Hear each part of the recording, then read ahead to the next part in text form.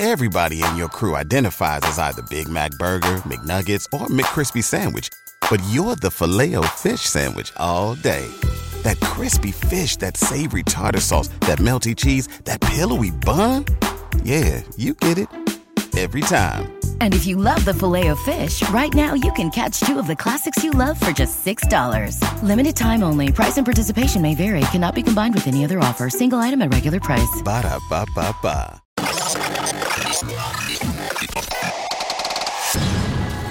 Open Minds Media.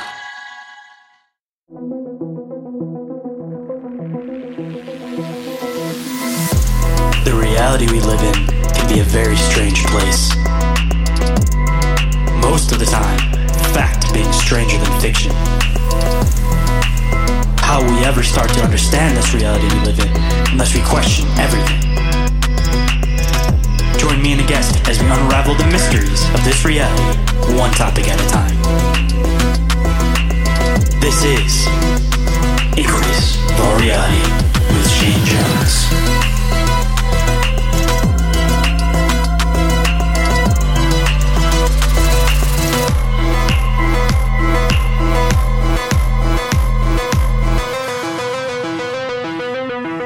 What is up, Inquirers, and welcome to the thought-provoking podcast that I call Inquiries of Our Reality. Today's guest has done his fair share of tangling with the unknown, and much like being ensnared in a spider's web, he quickly found himself stuck in a sticky situation with sinister eyes watching his every move. Mistakes were made, but it's all a learning curve, and hopefully we can lend a helping hand to dislodge him from his current predicament that he's stuck in. But before we get into this fascinating conversation, we of course have to hit the front of house stuff. So if you guys haven't already reviewed or rated the show on iTunes or Spotify, I would definitely appreciate it if you did. And if you guys leave a 5-star review on iTunes, of course, I will read it on the show and give you guys a shout out. And if you guys want to get updates on anything going on with the show, be it new episodes, events coming up, or anything that I deem as post-worthy, you guys can go and follow the show on Instagram or Facebook. The one that I'm the most active on, of course, is Instagram. So that would be the best way to get in contact with me if that was something you guys were trying to do. And if you guys want to pop in and have some awesome conversations with some like-minded individuals, I definitely recommend checking out the Telegram or the Discord. Those are always building, and hopefully they'll continue to keep growing as long as you guys keep popping into them. Telegram, not as active as the Discord, so if you're going to pop into one, I'd highly recommend popping into the Discord. But again, the only way those things are going to continue to grow is with your guys' help. And speaking of continuing to grow, the show is also now on YouTube and TikTok. And as far as that goes, I post short little snippets of interesting parts in the conversation along with a thought-provoking question to go with them. Super easy to share if you guys want to help to share the show and help that the show can continue to grow. They're little digestible things if you don't think somebody's going to listen to the entire episode. But hey, it's a way to get it in the eyes of other people. And, maybe you show somebody a clip of the show, they get interested, they listen to the full episode, and now you have somebody to talk about all this weird phenomenon with, and you won't feel like you're the only one in your office or your home or whatever that's into this stuff. But again, the only way that the show is going to continue to grow and you guys are going to be able to continue to talk about this kind of weird stuff with other people is if you guys share the stuff that you're into, share the show, and I definitely appreciate anything you guys do as far as that front goes. And if anybody's interested in being a guest on the show, if you're an author, researcher, experiencer, contactee, cryptozoologist, whistleblower, occultist, open-minded individual all around, I'm interested in having a conversation with you. So you got to break the ice, shoot me a message. Let me know that you're interested because I'd love to set something up with you guys and know you guys by name and by face, of course. And if you guys want to contact me, like I said earlier, the one that I'm the most active on is Instagram, but you guys can also email me at inquiriesofourrealitypodcast@outlook.com. Or you guys can go to the link tree, fill the submission form at the top. That'll go directly to my email. And then make sure you guys check your spam and junk folders. Make sure nothing gets missed because I do send out a lot of links during the show. So a lot of my stuff goes to spam, unfortunately. But I do respond to every single message that I get. So make sure it doesn't get missed. Make sure it doesn't get thrown away on accident.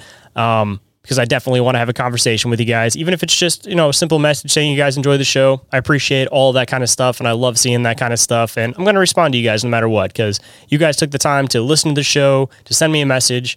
Least I can do is send you guys a message, start up a conversation, and like I said, I'd love to know all of you guys by face and by name, but the only way it's ever going to happen is if you guys break the barrier and shoot me a message, of course.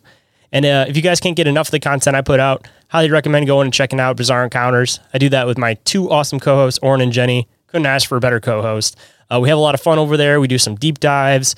We get into interviews with researchers that dig into bizarre encounters and, contactees, experiencers, all that kind of stuff. It's a fascinating show. It's a lot of fun.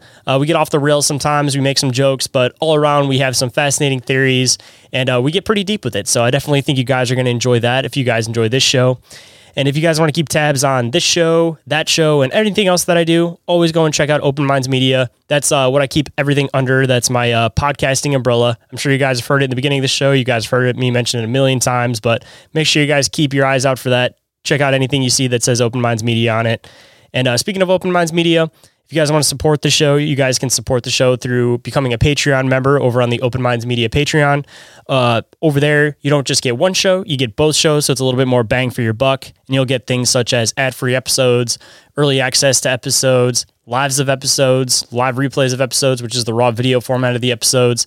And you'll get exclusive merch store discounts. There'll be some exclusive hangouts. And I'm always building up over there for the Patreon. So if you guys have anything that you guys really want to see as far as the Patreon goes, don't hesitate to shoot me a message because I'm definitely interested in hearing it, getting some feedback on it, and building up the Patreon to give you guys exactly what you want as far as the Patreon goes. And if you guys want to donate to the show directly, there's a couple different ways to do so. You guys can go through PayPal, Cash App, Venmo, or Red Circle, which is the RSS host for the show.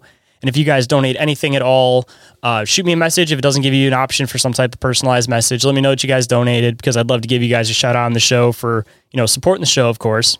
And then the third way you guys can support the show is through the Open Minds Media merch store. Over there, you'll get stuff for Inquiries of Our Reality, Bizarre Encounters. I did add 2 new shirt designs recently, the Stay Bizarre design for Bizarre Encounters and the Anime Squatch design for Inquiries of Our Reality. I am trying to expand that a bit more, add some new designs, hopefully every month to every other month.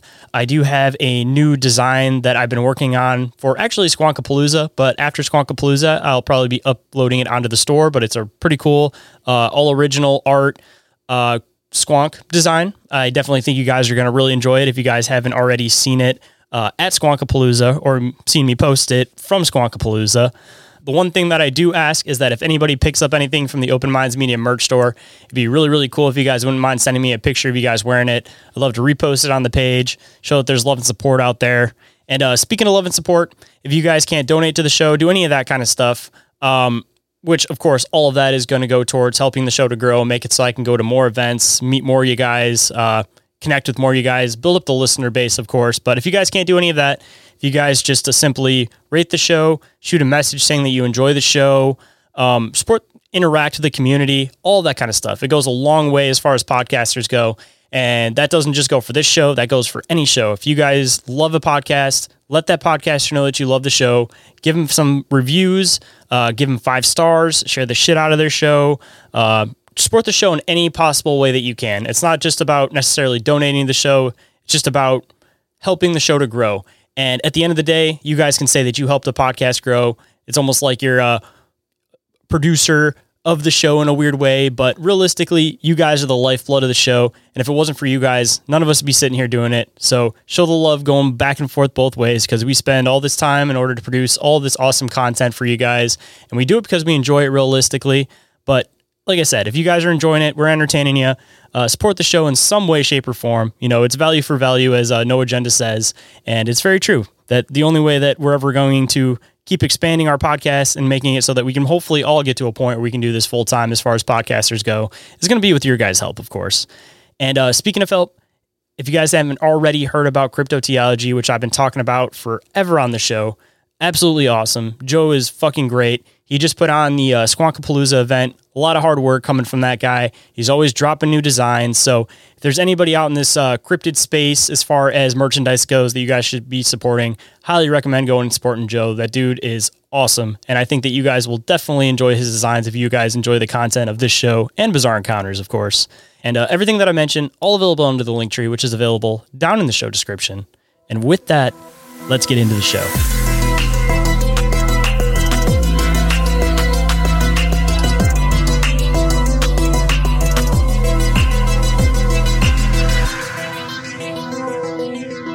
Please welcome back to the show, Dusty McBalls from the Rainy Day Horror Show. How's it going today, man? It's going great. The certified cougar hunter is back for round 2. Round 2 of the continuation of the awesome trail story that you actually told for the first time on this show. And for anybody that hasn't listened to that episode, highly recommend going back and checking it out. I know you've done your rounds telling that story, so it might be across a couple different podcasts. So wherever you happen to hear it, make sure you listen to part 1 of that, because this will be the continuation. And the best part will be the fact that this will be the first time that you've told a continuation. So this will be an exclusive for this show, just like it was the first time, which I definitely appreciate, man. You're welcome. You're welcome. Yeah, I told a few blips of it to some people, but you are the first that's going to get the entire fucking thing. Sweet save. And before we get into this awesome episode that I'm really, really looking forward to hearing, or the continuation of course, for anybody that may not be familiar with what your show is and exactly what you do over there, why don't you give an idea about what exactly your show is, what you do, and where they can come and find it if they want to come and check it out. So I run the Rainy Day Horror Show. I am the host, I am the producer, I'm the writer. I do everything over there. And you can find it basically on any podcast platform. I'm all just everywhere. And I got into it when I was living in Atlanta and I was really, really, broke. And I only had I was getting paid weekly, but because of bills and stuff like that, I only had $10 every week to get to what I needed to do, living wise. So I needed a hobby. I needed something to escape, and I loved horror. I mean, I've loved it ever since I was, a little kid when I first saw The Nightmare Before Christmas. So I have the authenticated movie poster right next to me, and it does come with the certificate of authenticity for you haters out there. Okay. Fancy as fuck. Ever since it is. It's one of my, I think I have 30 real authenticated movie posters. So, but that's probably one of my favorites or most meaningful to me. But yeah, on my show, we cover everything from true crime, paranormal, cryptids, a little bit of cryptids, a little bit of conspiracies, but I also love doing weird unnatural deaths. This week, I think I'm doing a camping horror story on Colin Scott. So I don't know the whole story because I saw it one day. I was like, oh, that's cool. Just read over it. And I just put it down on my sticky note, shoved it next to my desk and completely forgot what it's about. So that's this weekend. So I'm excited to do that. But yeah. We can definitely get into some of that on the second half of the show, because I'd definitely love to cover some of the stuff that you're the most passionate about. But of course, we have to get into your paranormal, fascinating, strange trail story. But obviously, like I recommended before, I say that everybody should go back and listen to that first part or listen to you on what other podcasts you happen to have been on. But if anybody just doesn't really want to do that, they want to just listen to this episode because they're already here now listening to it. Before we get into the second half, if you want to give some kind of just a quick, short, run over of the beginning part of the story, just to kind of lead up to it. And, if they want to go back, get the details, all that kind of stuff, they can listen to the previous episode, but, at least kind of catch them up a little bit with, in a somewhat timely manner before we get into the part 2, which of course definitely give every single detail of the part 2. Okay, perfect. Because if I were to retell this story takes me, I've timed it out. It's an hour to tell it, just the first half. So there's a lot more, and I can't remember where we left off with it, but how it started was when I first met my girlfriend. She was my Valentine, and we went out on Valentine's Day, and we went to Stone Arch Bridge in Minneapolis, and then we went to this trail that's near my house that I used to walk when I was in high school, just to clear my head and everything like that. So I take her there, and we're not even 5 minutes into this trail. We just hit the first turn, and she says, hey, there's somebody standing on the corner, on the side of the path, and he's pissed. He does not want us here. So I was like, okay, cool. We'll just leave. We leave. I drop her off at the house, and then she starts doing some research, finds the person that she saw that night, and then which prompts both of us to go on this wild goose chase that took forever. And we still we knew the guy's name. His name is Carl. And when we figured out his name, we went to the libraries all around us. They had nothing. We went to the National Honor Society Library in St. Paul, nothing. And then we went to the Hastings, this place in Hastings where you can look up the plot number. We ended up finding out that, let me count, hold on. I think it was 6 people died on that property from families that owned it. And then when my city bought it in the 80s or 90s, ever since then, people have committed suicide. Bodies have been dumped there. And I know we first talked about maybe it could have been cryptids, or because there's a Native American reservation that's 20 miles like west of my town. We thought maybe there was an Indian burial ground there. Well, turns out it's not. And I think this is where we left off with. I don't think I ever told it for you that there's actually a demon on that trail, and it's not just one. It's like 6 of them, 7 of them. It's a shit ton of demons on this trail. I think that last time we were talking, you may have started to hint at it. I don't know if we talked about it after we recorded the episode or not, and it was just in personal messages, but that was about the spot where we left off at. Was I remember there was a part where you said you saw like a demon on the side of the trail. But again, I don't know if that was in messages or not. So just for the sake of the listeners, if it was, if you don't mind recapping that part of the story and then kind of continuing on past from that point. Okay, so after we figure out like something's weird about this land, one night we went there again.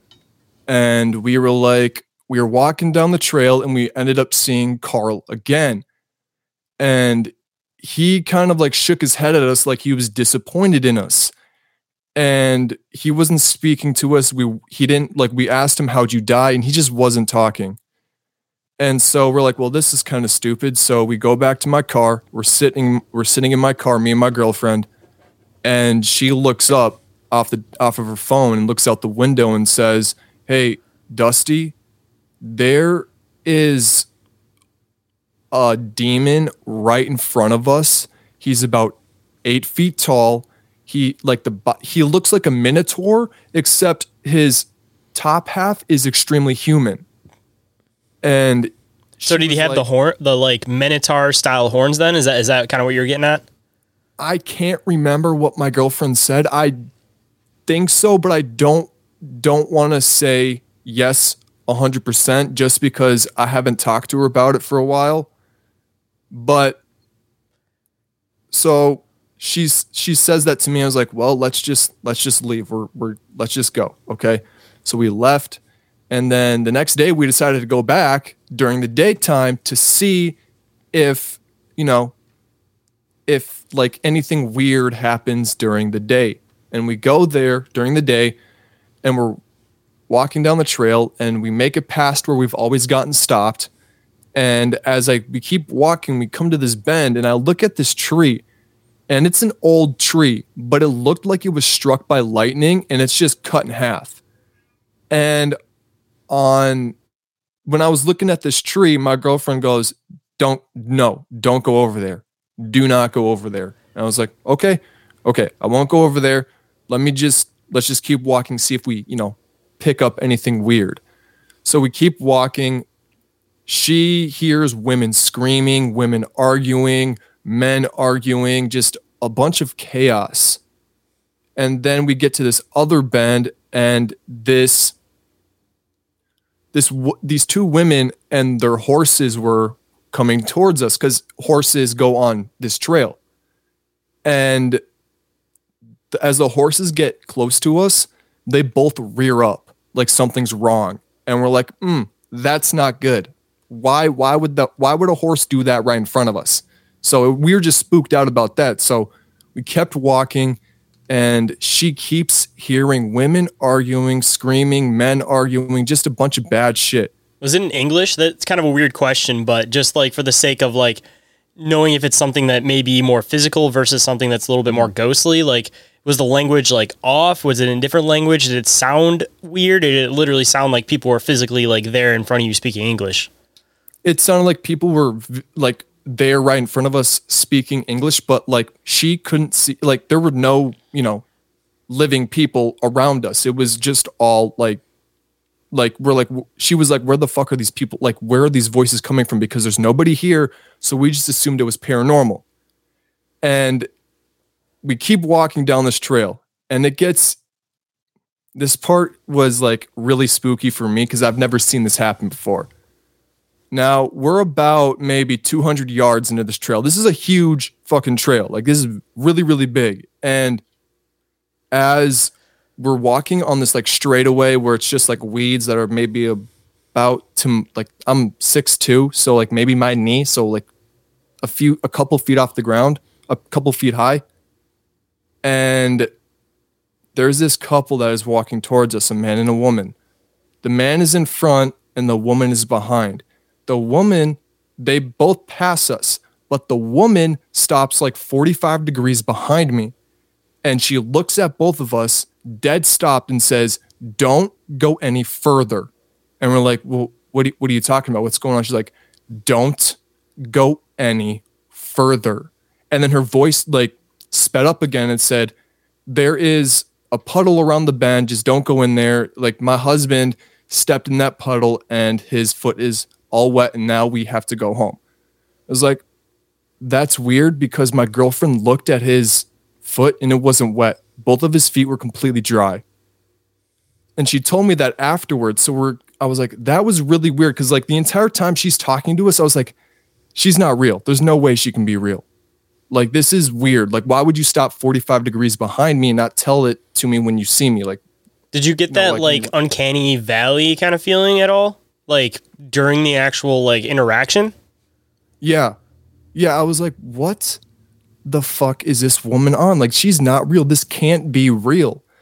And as she walked away and me and my girlfriend started walking again, I was like, she wasn't real, was she? And she goes, I had a feeling she was being used as a conduit. I said, I did too. Like, it was really, really weird.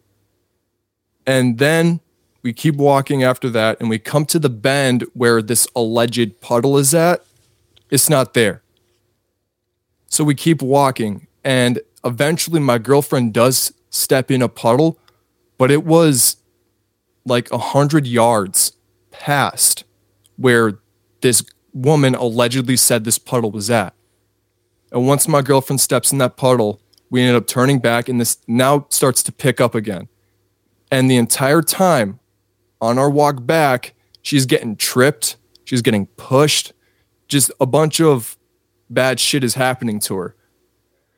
And so as we start to exit the trail, I see that tree again. And I was just like, I told my girlfriend, I was like, hold on a second. Like, let me go look at it, because it's just really, really weird. Why, like, this tree has been acting weird. And I go to this tree and I look at it. There's a hole that's like black charcoal, like hole in the middle of this tree that was just struck in half by lightning. And around the bottom, the base of this tree is like coals, like fresh coals from a campfire. And you can't camp on this trail. Like, that's not allowed. The park closes at 10. So I'm like, that's really weird. And I was like, this coal also looks like it's just been here, like maybe a couple days ago. It's like, this is really, really weird. And my girlfriend, this part's so funny. She's like off on the trail, and I'm like 15 yards from her. She screams, "Don't touch anything." I was like, okay, all right, I'm not touching anything, okay? And I run back to her. I was like, yeah, that's weird, because I explained what I saw over there to her. And then we made it to my car. And then that night we were like, well, let's go to the south side of this park, because it's super, super huge. It was 400 acres.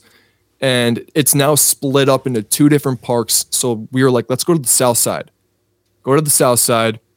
And we're like, maybe we'll see, that demon there. If he's attached to this land, he should be over here. Well, we didn't see him. But there is this photo that I took. I think I might have shown it to you. I can't really remember.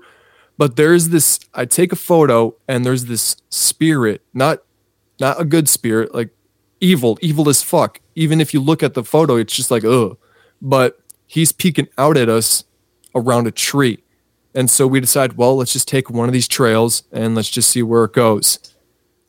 Literally not even 10 yards into this trail, stuff is growling at us. We hear a girl screaming for her mom, and then we just kept walking maybe another 10 yards. And we look up, and my girlfriend, I didn't see it, but my girlfriend like looks over at me because like something's wrong. I could tell in her face, like she just saw something.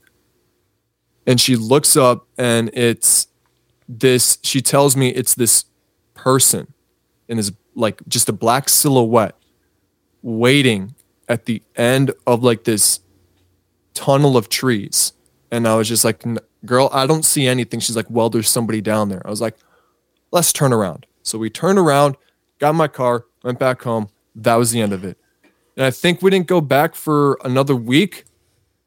And then we went back to the north side of the trail like a week later. And this is when I actually started to conversate with this demon. And by the way, don't fucking do that, okay? To the listeners, don't, okay? Because now I have 2 of them in my fucking house, okay? My question, I mean, because you said that you originally thought that this was Native American burial ground, and then you figured out that it wasn't, right? Mm-hmm. But was there some type of like Native history to this land for sure that you know of? I couldn't find anything. I made that assumption because on the other side of my town in Apple Valley, there's this general, and his name was General Dodd. And there was a base near my house that ran straight to Fort Snelling, and that was like their main transport. And over in Shakopee, there's a reservation for the Dakota. And this is alleged. I don't know if this is actually true or not, but from my research, it said that there were a group of Native Americans that came over to where this base is located right by my house, and they killed General Dodd.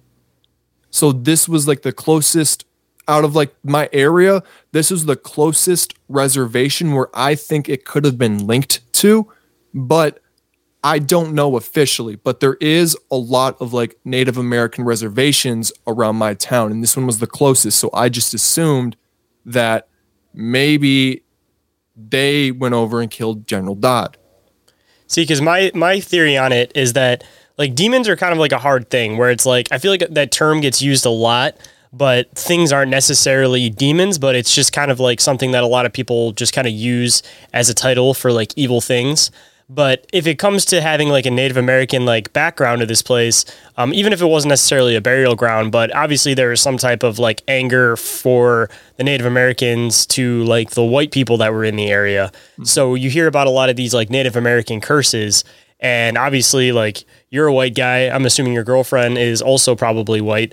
So if there is any type of like Native American like protective spirits in this area, you know, they're going to come off as evil to you guys because they have that same idea of, you know, like white people are the enemy kind of a thing, where it may not necessarily be like a demon, so to speak, but possibly some type of like a Native American curse or like a Native American like protective spirit. And it's just kind of profiling you guys, and it's giving off that fear to try to get you guys out and away from the area. So it's coming off as a demon, but again, it may be some type of like Native American forest spirit or protective spirit or some type of something linked to a Native American curse. But that's just kind of the impression that I've kind of gotten so far, at least. Yeah, that could be it. My girlfriend, the reason like my girlfriend can see all this stuff is she is a psychic medium, and my girlfriend's half Puerto Rican and half white. And so she gets most of her, like quote unquote witchcraft and that whole aspect from her Puerto Rican side. Bruja? So, possibly. I don't know. I'll have to ask her. It's basically just the Spanish word for witch, in all fairness. But, you know, there's always like the ancestral brujas, and usually it's like people's grandfathers or grandmas or whatever are like brujas, and that's how they end up learning a lot of this like witchcraft type of stuff. Yeah. I didn't even... They said that have you ever seen Ash vs. Evil Dead? Oh, of course. Evil Dead's my like all-time favorite fandom. I loved the Netflix TV show that they did about it. Oh, that wasn't even Netflix. That was Showtime, I want to say. And then they put it on a Netflix. Oh, okay. Yeah, but yep. Yeah. Because I ended up buying all 3 of the seasons before they put on a Netflix, but that's side trail, but yeah. Yeah. So after, where did I leave off with? Talking to this thing. That you're giving them a warning about not talking to this thing. Yeah. So one night I went there. And me and my girlfriend and I can't hear him. I can't hear what he says. Even though I do have some gifts, I am not as gifted as my girlfriend. So I can sometimes hear things and I can sometimes see things. She can hear and see things all the time. So we go to this trail and I just sit there I back my car up and I'm just parked there, just waiting for him to pop up. And he eventually pops up. And I start talking to him. I was like, so why does everybody die here? Like, what's the whole gist? And he's like, you don't need to know. I was like, how long have you been here? And he says, I've been here for basically all eternity. He said, I've been here for a really, really long time. And then I asked him, like, what's my name? And he said, spit it out word for word to my girlfriend, my entire name. And I can't remember other shit that I said. I know there was a whole fucking conversation about it, but I asked him like, why, how come you keep all the souls here? He's like, I call them home. Like, this is their home. And then he looks over at my girlfriend and my girlfriend word for word said to me, he is looking at me right now, like doing the come here finger saying time to come home.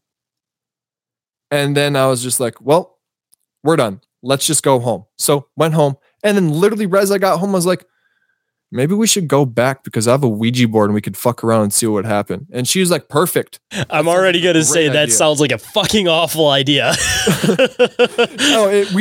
So I get the Ouija board and I come back and hold on. Let me back up. Get the Ouija board. Then we go back to the trail. And once we get back to the trail, I asked like, hey, can I use the Ouija board? And he goes, yeah, but I am not responsible for whatever happens to you. And I looked over at my girlfriend and was like, nope, not doing it. She's like, I agree. So we ended up not doing it. I'm glad that you guys didn't end up doing it because for all the listeners that aren't familiar with the idea with what happens with a Ouija board, you're not necessarily calling on anything in particular. You can try to call on something in particular, but it doesn't work that way. It's almost like playing like chat roulette without having a camera on. Like anybody and anything can say that they're anything that you want to say. So if you say like you want to call your grandma, anything can show up and say, hi, I'm grandma.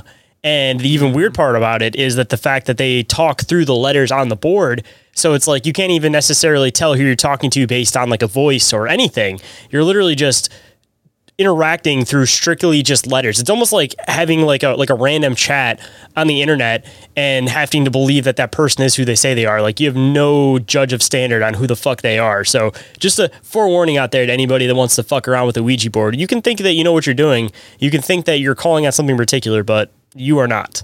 And just an extra side note that apparently is also in the original Ouija board directions, never have a mirror uncovered near you when you're using a Ouija board, because for anybody, again, that isn't familiar with woo-woo shit, mirrors are considered portals into whatever other world these things are coming from. So just a couple warnings, just had to take the chance to do it because Ouija boards come up in conversation, but anytime they do, I just like to throw that warning out because everybody says, ooh, a Ouija board sounds fun, especially hearing stories of people interacting with these things. But, you got to be safe about what you're doing.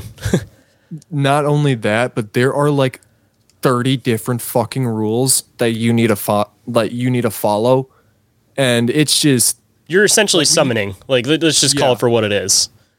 Yeah, and it's like you said earlier, it's just Omegle without a fucking camera. Like, you don't know. Well, and without the weird porno shit that they do on Omegle. But I mean, that there are some stories when it comes to Ouija boards of them having some weird sexual encounters. And just to throw one out there, Tom from Strange Brew talks about a story when he was fucking with a Ouija board when he was a teenager, and he basically claims that there was a ghost that try to do some stuff to him while he's sleeping. But yes, that the sexual parts are still involved when using a Ouija board, depending on what you're pulling from it. That is, yeah. I guess I never had any weird sexual encounters with a ghost. The only difference is on the internet, nobody's touching you. That is true. That is true. You might come across a dude jerking off, then quickly swipe by. But other than that, can't swipe by a ghost. You can't even swipe them away. No. But so we didn't use the Ouija board, and then this is the. Oh, I hate this. It makes my skin crawl when I say it, but because I think this is the one. It's either this guy or it was one behind the tree that attached itself to me. And as me and my girlfriend are talking, and I'm just not really asking him any questions, he budges in and tells my girlfriend, he's like, "Hey, the one over there wants to play with you." And then my girlfriend looked, and it was this evil just entity that was, like the ranch rails where it's like one top rail and then a middle rail and then a bottom rail with like no fencing in between the rails. Yeah. It's like one of those. It's one of those fences, and he's sitting on the middle rung, according to my girlfriend, and he's swinging his legs. And I was just like, whatever. Fuck him. Whatever. And so I start talking to my girlfriend again, and then like maybe 5 minutes later, she's just cut me off and said, "We need to go, and you need to roll up your window because that thing is 5 feet from your car." So roll up my window and just go home, say our goodbyes and say you're not allowed to follow us, head home. And that was that. And haven't been to the trail since, but the story doesn't stop there. So we were, one night we just got back from doing a run on an asylum that was in Rochester. And I'm just going to throw this out here now, man. With all the shit you do, you really need to look into some like hardcore like protection shit. Like, I'm just being 100% honest with you, man. Because like even just telling the spirit to like go away, like at this point with all the shit you're fucking with, man, I feel like you need to do a little bit more just to protect yourself. And I'm just looking out for you and trying to tell you it straight up, man. Like I don't want to hear anything bad happening to you. Like take your precautions, like for real, man. Well, see, because of this story, this shit bit me. So it takes one time and then you learn. And then after that, like going forward, like you overprotect yourself. Cause I that's how I was. Yeah. People don't understand. People think it's a game until you get one attached to you. And then you find out from a psychic medium who's well liked and well versed in our community that she comes out and says that there's actually another one in your basement. And now you have to battle these things for 3 fucking weeks straight. And they still don't want to go away. Like, people don't realize you have to be very, very careful when you're fucking with this shit. Because now you're like me, and now you have 2 of them in your house, and they can bring in more at any fucking time they want. And they are now pissed off with me, like extremely pissed off with me for cleansing the house once 2 weeks ago when I was told all of this shit. So yes, these guys are very, very mad at, like, just, I hate them. I want them gone, but I can't get rid of them. So after that night that day at the asylum, we get back home. I'm really fucking tired. I take a nap. And while I was taking the nap, my girlfriend was watching something on Netflix in my room. And my closet door handle started jiggle, like violently, she told me. I didn't hear it. So when I woke up and she told me that, I went and looked in my closet. And I saw, well, not me, my girlfriend, saw on the top shelf in my closet, there was this thing, this evil entity just crouched, and it was just like not speaking. I couldn't get it away. And she was just like, yeah, no, like he's not good. And we have 3 little ghost children that follow us around, and they would cower every time I opened my closet door. So I ended up like just forgetting about it. I was like, you know what, whatever.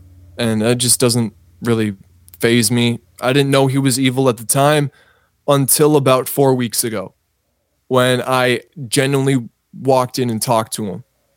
Because one night, I think it was like 2 Mondays ago, my Annabelle movie poster sits right next to my bed. It just magically fell over. And I was like, there's something in here with me and it's fucking with me and I know it's fucking with me.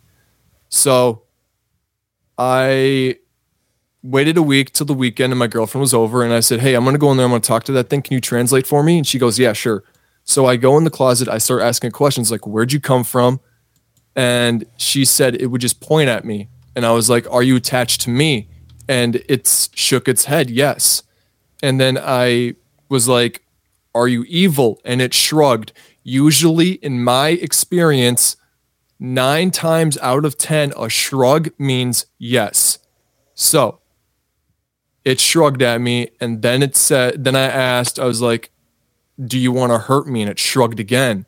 And I was like, okay, I need to call somebody. So my friend from the Red Pill Cartel, Davey Wavy, awesome guy, got me in contact with Vicky, aka Born Awake Oracle. I think that's her Instagram handle. Forgot. But she gets on the phone with me on a Sunday and she's like, yeah, there's something evil in your closet and it fucking hates you. I was like, well, like, how did it, okay, like, give me the rundown on how these things attach to you. Like, why did it choose me? And she's like, there's 2 reasons. 1, you're either extremely negative, or 2, you're really, really positive. And I'm an extremely positive person.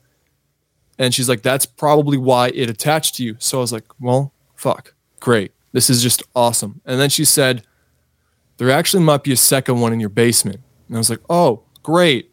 Let's just fucking throw 2 at me. And she's like, but that second one in the basement's not attached to you. She was like, that's been there for a while. I would either say before that house was built or somebody brought it into your home. I was like, well, just awesome. So she's like, I am not fully tuned in. I'm going to let you guys go. I'm going to give you guys everything that you're going to need to battle this thing. And she said, the day that you're going to do it, light a black candle for 2 hours. That sucks away all the negative energy. And then she said, also after that, light a white candle, and that like will be for protection, joy, everything. And she's like, when you do this, say the Lord's Prayer over everything that you touch that's for this spiritual thing. And she also said, and then set your intentions in what you want this object to do. So I do all that.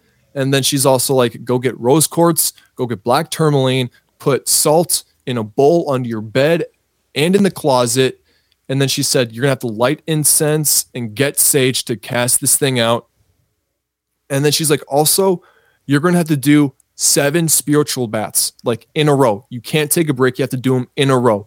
And she's like, what you're going to need for that is a full lemon, a teaspoon of black pepper, and a cup to 2 cups of salt. Throw it in a bath, say the Lord's Prayer, and then hop in, stay in for 10 minutes, but no longer than 20. So I do that for 7 days. And then I go in to fight this thing on a weekend, on a Sunday. But that entire week, while I was doing the whole fucking spiritual baths and just getting ready, that Sunday after the phone call, I went to the gas station, and my girlfriend calls me frantically saying, there is this bird that keeps flying into the window that's next to the stairs, just over and over again. And I was like, fuck, that's not a good sign. That's really not a good sign. I get home from the gas station and we're watching, what is it? Pirates of the Caribbean? It was either Pirates of the Caribbean or Harry Potter. Can't remember. But then we hear 3 knocks on the glass on my front door. Just quick, just And I was like, oh, that's not fucking good either. And then I just that night kind of had a panic attack with everything going on. So I called into work on Monday, and then I woke up early because I was going to go to work, and then I was like, no, I'll just call out. So stayed up until like 10, 11 o'clock in the morning, and then I went to bed, like took a quick nap, and this demon decided to show itself to me in my dream. And that's another one of my gifts. I get premonitions, like not just like one or two, but like 3 to 4 every single night. It's just one of my gifts. And this thing came to me while I was taking my nap. And it was not laying, but it's like crouched on the side of my bed, looking up at me. It had blue and black, ashy skin. It had the hair, like the long black hair, like the Grudge. And it was wearing a white hospital gown that the patients have to wear. And it's looking at me, mouth smiling, eyes as yellow as the sun with really, really small black pupils. And I'm like, get the fuck out of my dreams. Like, this is something I take so serious, my dreams, because it's just like, it's a little movie in my, like, while I'm going to bed. Like, it's perfect. Like, it's my thing. And I was like, get the fuck out of my dream. I don't want you here. And it left. And then I woke up, and then I went to the downstairs to get something from the pantry. And this thing, well, not this thing, but like I saw an apparition from the pantry float all the way across my counter in the kitchen. I was like, what the fuck? Like, I don't have time for this bullshit anymore. Like, I'm done. I'm done with it. So Wednesday, Vicky calls again, and she's just telling us about like spiritual stuff, and just, she's really kind of my mentor, me and my girlfriend's mentor when it comes to learning everything about the spirit world. And I have a side note, but I'll get to that after I say this. It's about the Warrens and how they're fake as fuck. But yep. So we get on the phone with her, and the entire time, my girlfriend is hearing growling.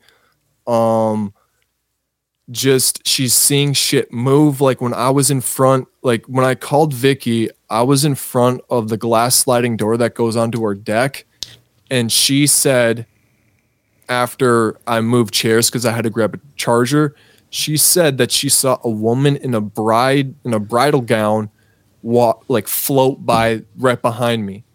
And then my girlfriend goes, yeah, I saw it too. And Vicky goes, what kind of feeling did you get? And she said, extreme sadness. Like, it was really, really sad.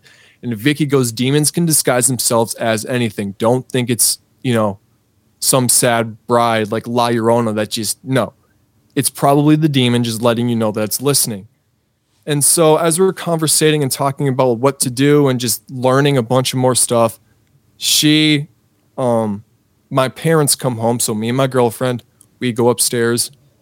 And as we continue the conversation for like another hour, and halfway through, something leans up against the inside of my closet door. And she's like, yeah, no, it's listening. They're always listening. They know what, they just know. And I forgot to mention this. I told the demon at the trail that I talked about the trail story on your channel. And he was like, don't ever do that again. He's like, I hate that. And I was like, why? He's like, it's peaceful here and I don't want to bring anybody here. But anyways, so I was going to say, tell the name of the trail, but for the sake of your own safety, if anybody is curious about that information, I guess you'll have to go back to the first episode. Mm-hmm. Also, another side note, please, if anybody, don't go to the trail, but if you do, be careful. One thing, this is why I'm kind of this is why I've always been nervous about telling this story after I've conversated with this demon. If somebody goes there and tries cleansing the land and banishing whatever the fuck it is, you know where it's going to come? Straight to me. So, say, depending on, I guess, the type of banishing that they're doing. That is true. So, unless you really, but if you're really, really skilled and you know it's not come and attached to me. Hold up a second. Hold on a second. as soon as you said it's going to come to me, your entire camera went fuzzy and your face is like completely black and it looks like you're wearing like a mask. Now your camera just went out. It's been like perfect connection this whole fucking time, dude. Dead ass.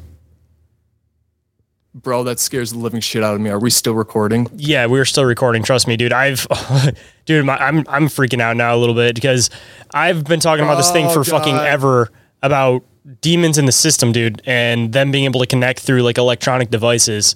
And it's always like people listening to podcasts, man, you hear people say this kind of shit all the time. But when you are actually doing a podcast and you see that there's specific times when you mention shit that this kind of stuff happens, the first time, whatever, it might be coincidence, but if there's a continuous trend of every single time you mention specific things that this kind of shit happens, like it brings a whole other weird light to it. Like anybody that's been listening to the show since the beginning has seen all the weird times when this happens, and you know exactly what I'm talking about. And if you don't know, another one perfect example, go back to the episode we're talking about the replica app of demons in the system and see how many tech issues we had when we mentioned specific things at certain times.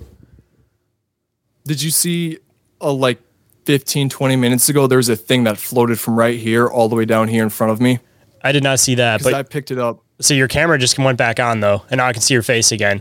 But dude, when it went all black, it wasn't like normal like pixelation. Like your whole head almost looked like, the best way to describe it is like those old black executioner masks. That's literally what it looked like on camera. Oh, bro, that makes me bro. When you cut me off, I literally got my stomach dropped because I knew what you were about to say. My stomach dropped. I got really, really warm, and I got extreme goosebumps because I knew what you were about to say, and it fucking terrified me. Dude, your audio was cutting out. Now you're crystal clear again. Really? Yep. Oh, that's so fucking. That was part of the reason why I was cutting you off, because you were talking and it sounded like you were gargled underwater for a second there. Oh, that's so fucking. Oh, I hate that. Where did I leave off with? I just got completely sidetracked off that shit. You told people not to go to the land and try to banish this thing because it'll come directly to you, and then that's when the camera started cutting out. Okay, so I'm going to fast forward a little bit to try to get back on track and talk about what happened when we banished it. So we ended up, she told us to look under like sage everything, every room, every cabinet, the fridge, the freezer, everything. So we did that. The one thing we forgot to do was my attic because it is sealed off. Like you can't get into it. And so my girlfriend saw it jump from my closet to my brother's closet to the bathroom, and then it vanished. And the one, when we went into the basement, that one vanished too. Well, come to find out 3 nights ago on Saturday, me and my girlfriend get home from going to the gas station, and we see one spirit walking back and forth in front of my garage. We see 2 walking on my roof, walking back and forth in front of my brother's room. And we tell Vicky this, and she said, yeah, it didn't leave. They're both up in the attic. And I was like, fuck. You said that you saged the house? Yeah, we saged the entire house except the attic because we can't get into it because it's sealed off with all the plaster and everything. I was going to say, just to throw in again, because we are talking about this story and I like to take the opportunity to tell people how to protect themselves properly from this kind of shit. When it comes to saging, I learned how to do it from my grandma, who was Cherokee. And what you're supposed to do is, again, I'm sure you know this now, including the attic, but when you do it, you're supposed to basically make a trail from one end of the house and continue out the door, but you're supposed to make sure that you hit basically every aspect of the house. And the whole idea is that essentially you're making a smoke trail that makes these things leave out the door. And if you sage and you don't actually end it by walking out of the door, then you're not actually making these things leave. You essentially just saged your house for no reason. It's an important step to make sure that you leave with the smoke at the end, because that's completing the trail to get them out of the house. And of course, again, make sure you hit every corner of the house, because if there is an area of the house that it doesn't hit, then they're not getting trailed to leave out. They're going to go to the area where there wasn't any sage. And that's exactly what happened with your attic, because I feel like this is a huge issue that a lot of people have, is that they'll sage their house. They think they did it properly, and they'll miss these weird little crucial corners in their house. And that's where these things always seem to hide. And more often than not, if they're smart, they'll sit and hide and wait. And as soon as you get comfortable again, then that's when they show back up again, because they know what they're doing, because then they can instill that fear again, and then they can suck that energy out of you, because essentially all of these things are some form of like an energy vampire. I mean, possibly different species of it, but essentially all some form of an energy vampire. Yep. And that's exactly what happened. We thought we hit everything except the attic because we knew we couldn't get up in there. And that night was the night that it decided to reappear again. Because my girlfriend accidentally called it coconut head, and it shot through my brother's window and now is in my brother's room. And they both, according to Vicky, they both want my brother. So, just a side note, is your brother younger than you? Yeah, he's 12. Okay, yeah, that's what I figured. I just want to be sure to throw that in. Of course, they're going to go for the one that they probably see as an easier target, and in turn, they're instilling more fear in you, because it's one thing to be fearful for yourself, but it's another thing to be fearful for a family member. And that's creating a whole other new form of energy that I'm sure these things are feeding off of, because it's not just a normal fear. It's like a family fear. Yeah. Yep. And that night, after we noticed it, it was late at night, and I was like, I'm tired. I'm just going to go to bed. And she's like, I'm going to record my episode and I'm going to go to bed. She's like, okay, cool. I'll just leave now. So she left, record my episode, lay down in my bed. I'm ready to go to bed. I'm just like eating Cheez-Its in my bedroom. I get the most intense stomach fucking pain that I've ever had. It was awful. Okay. And like to the point where you want to throw up, but you can't. You feel it in your throat, but you just can't throw up. So I was just like, well, what the fuck do I do? I was like, you know what? I'm going to go for a drive. I'm just going to, see if that helps. It was 2:30 in the morning when I went for the drive, and it didn't go away. So I text Vicky, like, I'm freaking the fuck out, like full on panic attack. Don't want to puke. Don't want, like, just can't, just don't want to. And she's like, say the Lord's Prayer. And I started to say it. Halfway through, I was like 2 seconds away from puking. So I stopped, and I just said it in my head the entire time. And then she also said, hey, go get your sage and sage yourself. And I was like, okay, cool. I'll go get my sage. And so I drove around. I got maybe back to my house at 4, and then ran inside, grabbed the sage because I know it smells and I didn't want to stink up my room. So I drove around in my car with this sage and saged myself. I instantly felt almost better, but I was just like, I'll drive around for another little bit and just sage myself the entire time. I accidentally forgot to say like a couple things while I was driving around, because this property was 400 acres, so it's big. And I drove through this part of the trail that is a highway. My stomach stopped hurting when I went through that trail. And it was just weird. It was this whole weird thing that was just happening. And right after we cleansed the house the first time, I got a dream that night that I had to explain to my mom that we have to resage everything. And she was asking me why. And I said, because they came back. And I was hoping that maybe it was just a dream and I was just rattled from, everything that I did that day. It was just really, really, really, really eerie. And for people that are like, oh, does it really work and stuff like that? Yes. After we cleansed our house, I was editing my video and I got nauseous, and I could feel this thing detaching from me. And Vicky was like, yeah, it's not attached to you anymore. But she's like, when you were getting all those stomach pains, like last Saturday night, she's like, it was trying to reattach itself to you. And then on Sunday, I asked my girlfriend, I was like, can you look just to see if like it's attached to me? She's like, no, I don't see anything that's weird about you. She's like, your energy is off today. I was like, That's probably because of this whole 4-hour battle that I had to go through with this thing.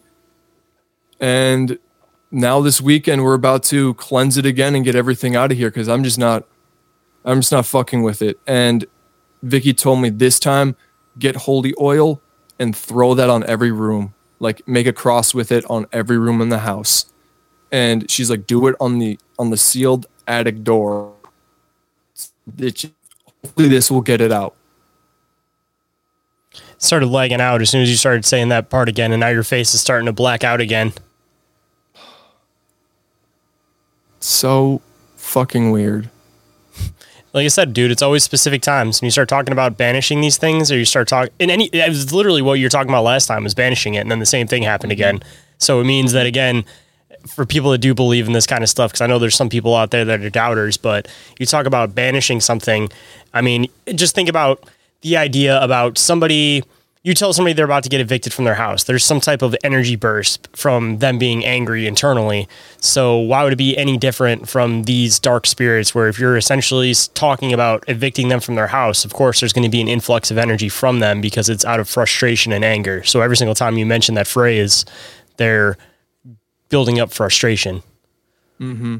If you get a chance after this, send me a screenshot because I want to see. Hold up, it just lagged out again. Repeat the last thing you just said. Send me a screenshot of my face going warpy. Oh, dude, I was literally about to take a picture of it because it was just doing it again. If it does it again, I'll get a picture of it. But if not, it is recorded on the video too. Sweet, because I want to see what you're talking about. But yeah, and that's it. I don't. It's creeping me out. So let's just another topic. How about the? Just an added thing I want to throw in here, though, for personal protection, considering that you've been talking about a lot of like biblical ways to banish these types of things. One thing that I've heard as far as protection goes, if again you're kind of going down that more biblical route, is Dead Sea salt in a necklace is supposed to be a really good personal protection because that's, you know, where the Dead Sea Scrolls are found. There's a lot of power in that sea and that area of the world in that land, but specifically like Dead Sea salt is supposed to be like, you know, like spiritual salt on like steroids. So there's some people that sell them online, I'm sure. But if you can find some authentic Dead Sea salt in a necklace, or even if you can just buy it and put it in a necklace, I highly recommend you do that to just have an extra piece of personal protection. And if you can, even better yet, if you can find somebody that blesses it, even better, even stronger steroids essentially at that point. Yeah, see, I got my tourmaline necklace that's supposed to be for protection and everything like that. I wear that constantly, but it's just, I mean, multiple routes, man. Sometimes you got to have multiple means of protection. When it comes to that, that's more of like a, I don't want to say like a biblical spiritual. It's more like a spiritual, like pagan kind of belief kind of a thing, for lack of better terms, you know, like more of like a pagan religion type thing. But if you're trying to attack it from all angles, I would definitely add that also, because I mean, it's one of those things that it's like every different culture has their different backgrounds and ideas of protection. And, you know, there's some truth to all of them. So you might as well combine as many of them as you can and make sure that they're not something that counteracts each other, and just double up, man. But tourmaline and Dead Sea salt, I highly recommend it because that's covering it from the two angles that you're kind of attacking it from, which is like the, you know, I don't even want to say necessarily pagan, because like the saging thing is like a Native American thing too, which isn't really like a pagan religion, but I guess it's, you know, like an earthy religion in a way. But yeah, definitely come at it from the two angles that you are seemingly attacking this at. So go from that angle and from the biblical angle. So Dead Sea salt, I keep saying that, but don't forget that. I will. Yeah, I'm going to have to see if I can get some of that because I'm fucking sick and tired of these things. I know I had somebody on the show at some point that does have that and does sell that. After the show, I'll double check over it and figure out who it was, and then I'll send you their information, because I think that they actually sell them in like capsules for necklaces on their website. Okay, cool. Because yeah, would definitely invest in that, because I don't ever want this shit to happen again. That's why at this point I'm almost done even going on ghost adventures and stuff like that. Like, I don't want to go do this anymore. That's so bad it got for me. I wouldn't build up at the moment, at least. I mean, like, you know, you don't necessarily have to take it off completely, but at least for like the time being, it's like you don't need that extra added energy from anything else, or, you know, something essentially trying to fight for grounds, where if you go somewhere else and there's some other attachment, then this thing also is attached to you, and then you have these things battling over being attached to you. Like, at least for the time being, until you know this thing is permanently gone, I wouldn't even recommend necessarily doing any of that stuff either. But I'm not saying to stop completely, but, you know, just at least be cautious for sure. And just because I'd feel bad if I didn't say it, after we finish this show, man, I know I'm going to end up saging this area, because I do believe that these things are able to travel through electronic frequencies. So, you know, we're connected through the internet, even though we're hundreds of miles away from each other, there's still an instant connection through that network. But I, again, wanted to throw out, do whatever you got to do to try to protect yourself. Say the Lord's Prayer before bed, puts a new thing of salts underneath your bed, whatever you got to do, sage your room in particular, whatever you got to do something, because if you're already having issues, or every time you talk about banishing these things that, like, we keep having tech issues, like, protect yourself, man, because I would feel bad if you had any more of this story get added on after we have this conversation today. Yeah, I feel like for Vicky, bro, she, like, this is what she deals with every single day. I couldn't do it. There's no fucking way I could do it. With what she deals with and what she sees, no fucking way. Say, I have a couple people too that I'll give you their information they might want to connect with, because like I was saying, multiple angles. It's always good to get different professionals, well, you know, as professional as you can be, I guess, in this field's opinions. So I got a couple other people that I'll throw at you that, you know, maybe at least reach out and kind of see what they have to say. Maybe come at it from different angles, try different things, try combinations of all the things they say. But yeah, I got a couple of people that I want to pass over to you. Okay, perfect. I would really, really like that. Cause yeah, I'm done with all this bullshit. It's just fucking stupid. But yeah, that's the trail story. That's what I've got. And yeah.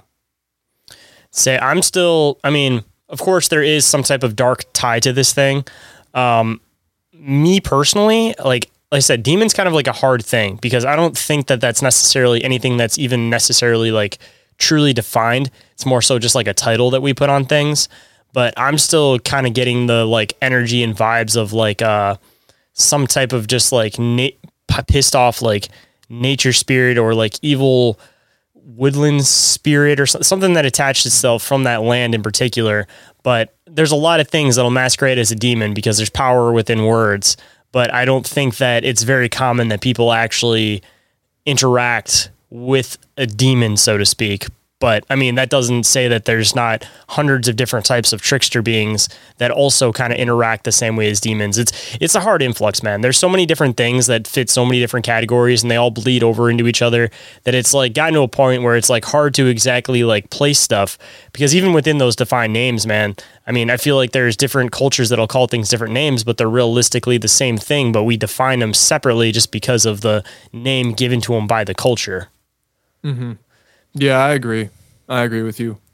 But definitely, I mean, some form of like a trickster being in some way, shape, or form. That's kind of what I gear towards. What type of trickster demon in particular, not 100% sure, but 100% some type of trickster being. Yeah, but...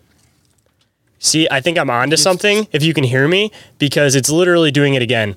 And I just got a picture of the blacked out face, so I'm about to text it to you so you can see it now. Okay, yeah. But see, man, like, talking about this thing being a trickster being, starting to piss it off again, man. I think I'm onto something here. See, because now your audio's out completely. If you're talking, I can't hear you, man. Really? Oh, just came back. That's fucking weird. Because watch, we're going to switch up subjects, and there won't be one other issue the whole rest of the show. I can almost guarantee it. Well, you know, when I went to hop on White Rabbit with Catalyst on Monday, I've never had audio issues whatsoever, but right once we started recording, my whole audio was fucked, and it sounded like I was a robot. It's because they don't want you to get the story out. That's what it is. They're interfering with the electronics. And I mean, even again, coming from the aspect of like, not necessarily even like a demon, but just anything ghostly. Like obviously these things interact with electronic frequencies. So if you're going to piss it off, again, there's an energy outburst that ends up happening from these energy beings. And what's going to get affected directly, it's going to be the thing that's the most delicate with electricity, which will be like devices like, your microphone, your computer, where if it's even a little bit of an influx, you're going to notice it. Your screen's going to get bright. It's going to dip out. It's going to do whatever. And I mean, just even throwing into the aspect too of like trying to block the frequency, so to speak, too. I mean, they could even be sucking energy out of the feed, and that could be why you experience some of these tech issues, is because you're actually like losing power to the feed or losing power to your internet network. I'm looking at this photo that you sent me. It looks like my mouth is open wide, screaming, and my eyes have like skin like over them, like I can't see, like I don't have eyes, like instead of they're just holes there with like my skin. That is so see, doesn't it look like an executioner mask almost? That was like what I was getting, or like the thin black veil over somebody's face, which sounds creepy, because that, just me saying that, sounded really fucking symbolic in a cult. If I was on your end and I saw that come through, I would have shit myself. I'm used to this kind of shit at this point, because it's like, I'll see some shit like that and I'm just like, yeah, dude, that's not right. But I'm not freaking out, because it's like, I'm used, as fucked up as it sounds, used to seeing weird shit like that. Yeah.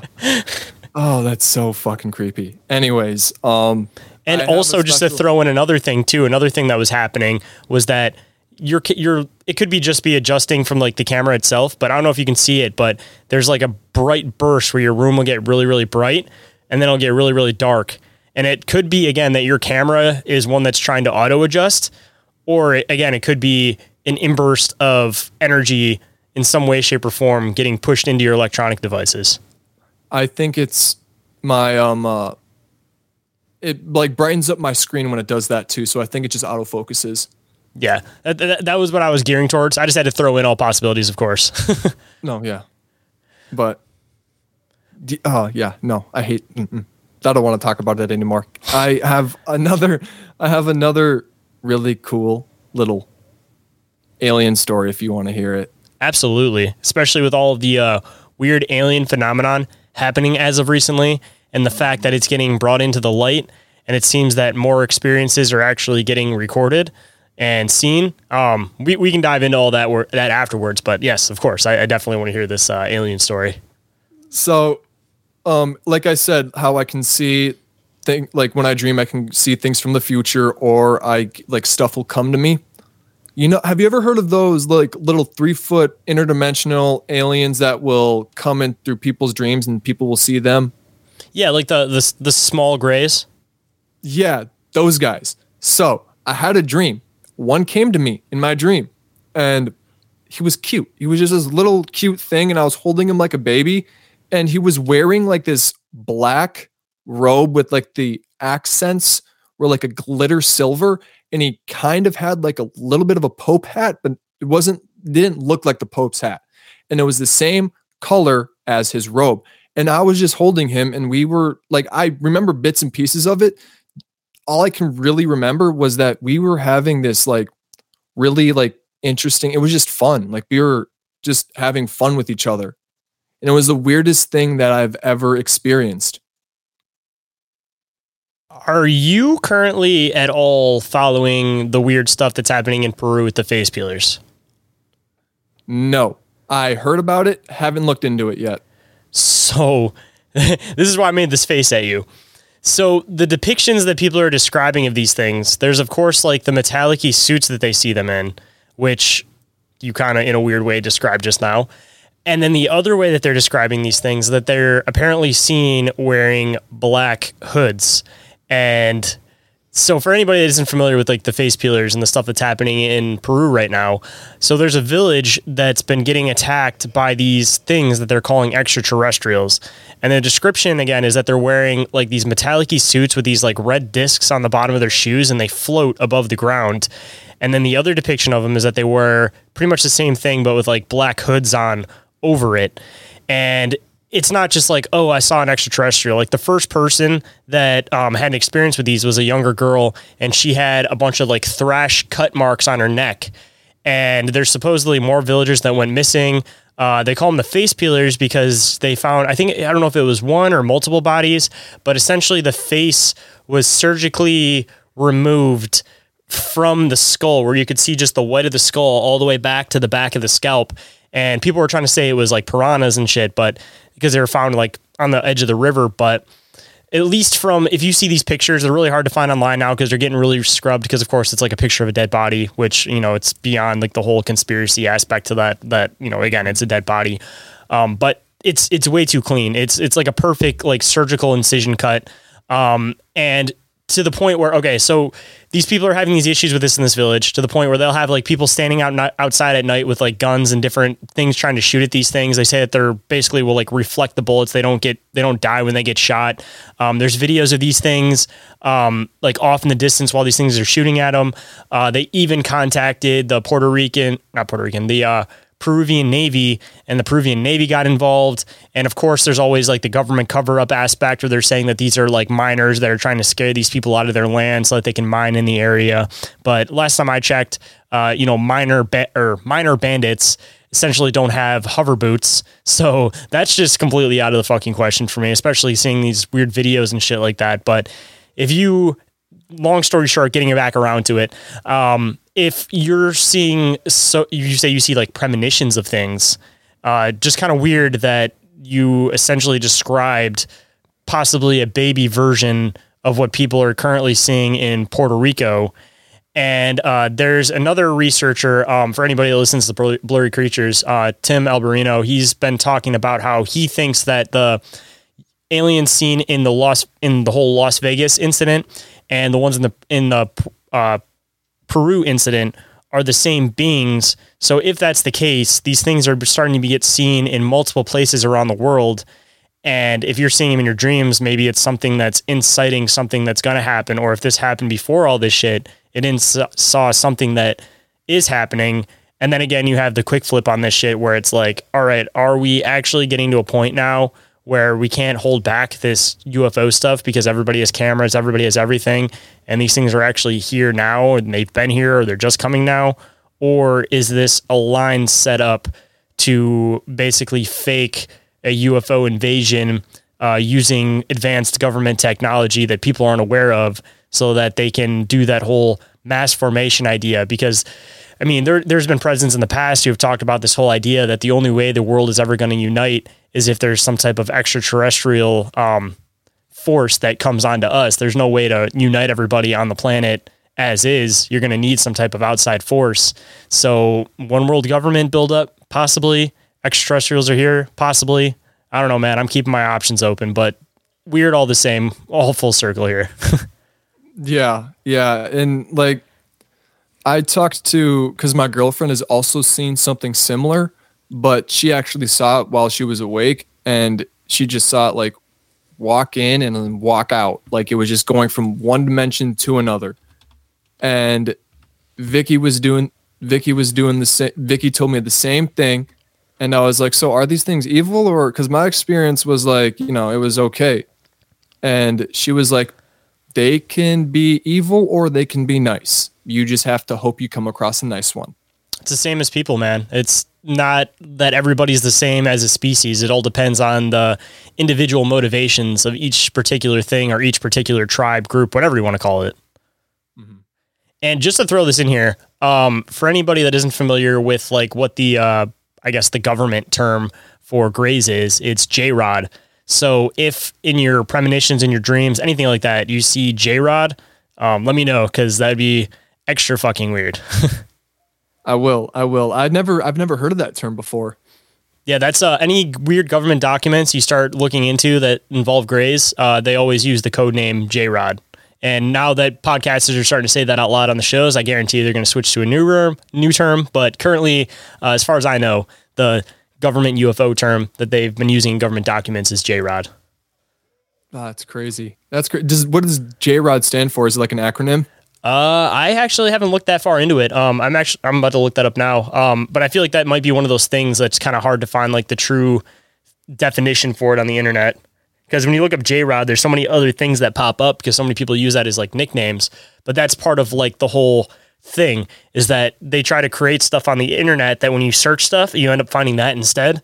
Like prime example, during World War II, there was the Foo Fighters, which are these weird UFOs that almost every pilot was talking about seeing. But now you look up Foo Fighters and what do you find? You find the band. You know what? If they were smart, they would do A-Rod because they just get Alex Rodriguez the entire time. I would say J-Rod. I keep finding celebrities. I see J. Rodriguez. Like I'm getting a bunch of different like sports teams. J-Rod speedboats. Like there's a bunch of different terms that use that, and I think that's why they purposely use that. Is they don't want a specific term because then everything's going to pop up exactly that. If they use like a kind of particular but vague term at the same time that pops up with 100 other things, then it makes it hard to find the true definition. Because even if I look it up right now, I guarantee you it'll tell me why this fucking speedboat company is named J-Rod, not why aliens are named J-Rods. Yeah, that's so funny. But yeah, I guess continuing on past that, I know I wanted to cover a little bit of your true crime stuff. And of course, all of this is... I don't even know where to exactly leave it at now. I feel like there's a lot more that needs to be said with it, but at this current time, we're kind of at like an ends of information. So that also being said, if there's more continuation of your dreams involving these extraterrestrials or of the trail story, I would love to continue it on in a further episode. But as of right now, for all the listeners, so they don't question this hard cut off, I guess this is kind of where we're at for the end of the information currently. Yeah, that was my only experience so far. Maybe there will be more, just because, I know curiosity killed the cat. And when it came to the trail story, curiosity definitely killed this cat. So there will be, after I get rid of it this weekend, there will be more on that. And then hopefully maybe I'll get more dreams about this whole extraterrestrial thing that's kind of floating around and the one that I got. So hopefully there will be.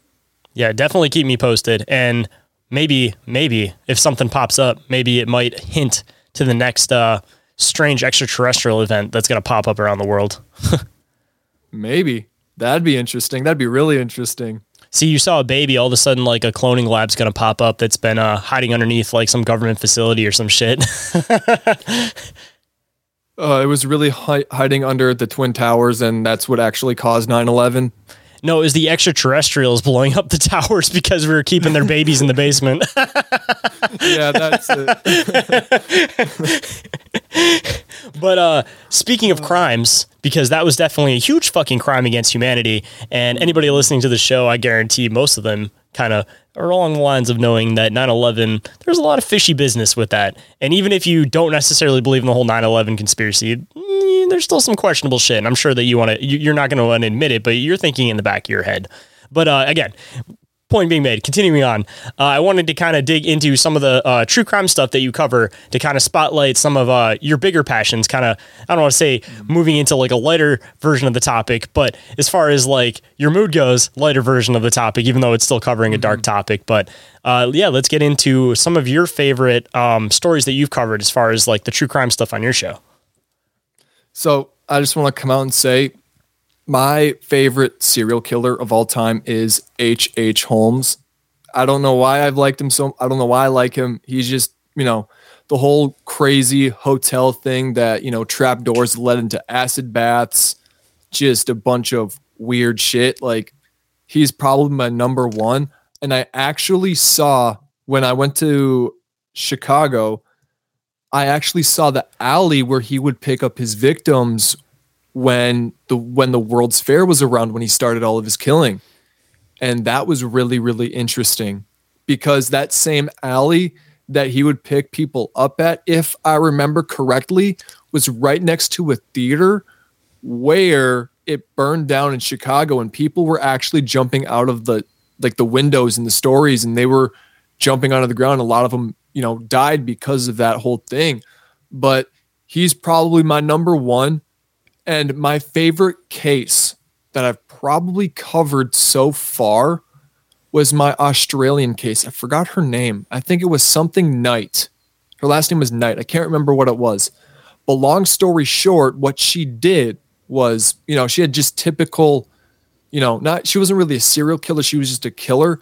But she had that typical, hard upbringing, the whole, parents didn't really love her. She was abused, all that stuff. And then when she became old enough, I can't remember if she was a prostitute or not, but she was in and out of relationships, and she just couldn't she was just mean and to every boyfriend that she had and everything like that. And then one of her last boyfriend, they had a huge fight. He ended up putting a restraining order on her. And then one night, after everything started to settle down, he didn't really care about the restraining order. And one night, when she was over there with him and his daughters weren't home, she killed him, chopped him up, put most of his meat and everything of a human in this soup. She made the soup, ate it, and then she saved the leftovers for his daughters in the fridge, labeled for each one of them. And then with whatever part of his body that she didn't use, she put the rest of his corpse on the couch, popped 2 Xanax, passed out on the couch next to her mutilated boyfriend, wakes up in the morning to cops barging into her apartment, and she is found next to him sleeping. She gets handcuffed, thrown in jail, and that's probably the most interesting case that I ever covered. And there was actually a guy that at my old job, a little side note, that killed his mom, and he actually worked not with us, not in the same department, but he was the department over, and he actually killed his mom, chopped her up, put her in like these little tote bins, scattered her remains all across the fucking highway, and he was eventually caught and charged. And you're working with this guy, like, I'm assuming, like, before he got caught, right? Oh, yeah. This was maybe a few months before he got caught. I didn't know him personally, but he worked at my work, and he just was in a different department. And it was like the talk of the week, the entire fucking, like, everybody talked about it for an entire week. It was crazy. Dude, that's like fucking, they say that you like walk past like a serial killer every day or like some kind of psychopath like every day. And, you know, that's one of those ones where it's like you actually know for sure that you really did. Yeah. And it's just like, do you ever wonder, like, well, why didn't they choose me? Like, why wasn't I one of their victims? Like, am I not good enough to be one of their victims? Not that you want to be one of their victims. I was going to say, I'm okay not being good enough to be one of their victims. But it's just like, why not me? Like, I have tattoos, and so does my girlfriend. So Jeffrey Dahmer, he wouldn't want us. He would not want us at all, because he said tattoos make skin taste bad. But have you seen that on Netflix? No, I haven't actually watched that. But I was just going to say, a side note, man, I feel like anybody that is a serial killer or some type of killer in any way, shape, or form, if they actually follow into and check into like who their victims are before they actually go after them, I feel like one of the worst choices you could possibly do is go after a podcaster, because if all of a sudden they just stop dropping episodes, there's going to be a bunch of people questioning where the fuck they went. Oh yeah. Especially if you're big like Joe Rogan, bro, if you just stopped uploading one day, I would be so concerned. Dude, even like if you have like 100 listeners, man, like there's going to be at least a handful of them that message you and start like looking like, where the fuck did you go? What happened? You know? Yeah. Oh God. I would just, you know what? Now I might do that just to fuck around and see. I might just drop off the face one day of the earth and just see what comes about. Yeah, except now I'm going to think that whatever the fuck's on this trail came after you. No, probably. Probably. You ain't got to worry about nothing in the flesh. You're dealing with something that's beyond the veil. Yeah. Oh, unfortunately, but but yeah, these like, have you ever seen the like murderabilia sites? No, I don't think I have.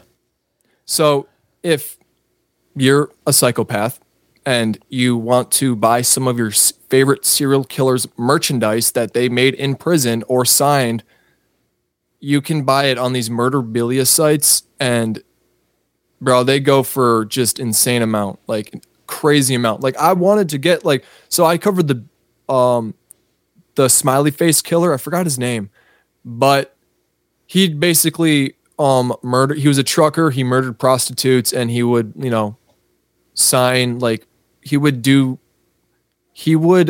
tell his story of what happened on the bathroom stall at truck stops, and he would sign it with a smiley face. And I was like, oh, it'd be, kind of like, that's interesting. I covered him. But then I was like, if I buy one of these things, that basically means that I support what they did, and I do not support what the fuck they did. Like, I don't want to be associated with that whatsoever. So I just was like, this is just weird. They had a picture of Jeffrey Dahmer. Yeah, Jeffrey Dahmer on the day, that famous photo of him in his jumpsuit with his hands shackled in the courtroom. They had that photo, that exact photo, signed by Jeffrey Dahmer himself, and it was going for $10,000. Not that I'm promoting serial killers in any way, shape, or form, but I wonder if they get any money thrown into their what's the name for it, so that they can get all the food and all that shit, the extra stuff that's like in the store. What is it? Fuck. Begins with a C. It's commissary. Yes, commissary. Yep. I wonder if they get anything in their commissary, or if it's literally like some fucking security guard that's just like signed this shit, or if it's just, again, some random ass person that's just signing shit and pretending like they are that person. So if you watch, we watched Dahmer, me and my girlfriend, the one with Evan Peters from American Horror Story. He plays Jeffrey Dahmer, and me and my girlfriend did some research on it to see like how accurate it was, and it was pretty accurate. People were sending him letters in jail, in prison, with money for his books, like to put money on his books for commissary and everything. And all they would ask for is a signature, and then they would just give him money. That's like, man, I don't get it. Like, of course, like, I'm fascinated with like the mind of a serial killer, because like some of them are fucking like super geniuses, the way that they conduct some of this shit. But by no means do I condone anything that they do. And I never quite got that whole like fangirl, fanboy thing of serial killers. Like you said, like, you're into the stories, of course, but you're not like trying to like promote them. There's like people that like send love letters to these fucking people. Like, what the fuck happened to you where like you're into that? Like, what kind of issues do you have mentally where you think in any fucking world that you'd want to be like a serial killer? Like, I don't get it, man. Like, the obsession is like a whole other fucking level of just weird altogether if you really break it down and think about it. Yeah. Have well, everybody knows Charles Manson, but dude, there are people out there that think he did nothing wrong. Like, he didn't orchestrate the whole murder that happened. Like, that shit baffles me. I mean, Charles Manson, at least, is one of those people that's definitely linked to like MK Ultra. Like, I think that there's a lot more at work than what people see on the surface. They just see like the serial killer aspect of it. But I think there was like this whole push about trying to make all communes look like cults because they didn't want people to do commune living. And he was also helping with like the LSD research, trying to see like how you can manipulate people's minds to get them to do particular things. And then, like most fucking people that are in that position, you're riding high and mighty for a while, but at the end of it, you're the government scapegoat, and the entire thing's going to collapse on you. Like, the same shit fucking happened to White Boy Rick. You help out the government, and as soon as it starts getting to that peak point, it's going to collapse on your ass, and you're going to be the full fucking scapegoat and blame. But for the time being, you'll have fun, you'll have money, you'll be able to do what you want to do. But as soon as fucking push comes to shove, it's all going to land on you. Yeah, that's just. Who else did that happen? Oh, did you? Fuck, I just had it in my head. One of the women that was a part of the Manson murders just got released a few weeks ago, I think. Forgot her name. But one of the girls that did the killings actually just got released, and I just was like, bro, California's too loose on this shit, okay? If you fucking murder somebody, you should get life. I mean, I'm not necessarily saying death sentence, but life, because in my opinion, at least, death sentence is an easy way out. The only thing worse than a death sentence is having to live the rest of your life stuck in a cell knowing that you're not going fucking anywhere. So, I mean, like, I don't know, people are for the death sentence. I'm not for the death sentence because I feel like those type of people deserve to sit for the rest of their life and skew in their shit. And if you're giving them the death sentence, you're just giving them an easy way out. I mean, maybe they go to hell, maybe they get tortured forever, but that whole idea of spending 30 years just sitting in a room, not fucking knowing what's going to happen on the other side, I feel like is more torture for those people than anything. See, for me, I'm the same way. Like, if any one of my family members got killed and I was at, like, you know, the sentencing, bro, I would hop that fucking barrier and I would kill that person in a heartbeat.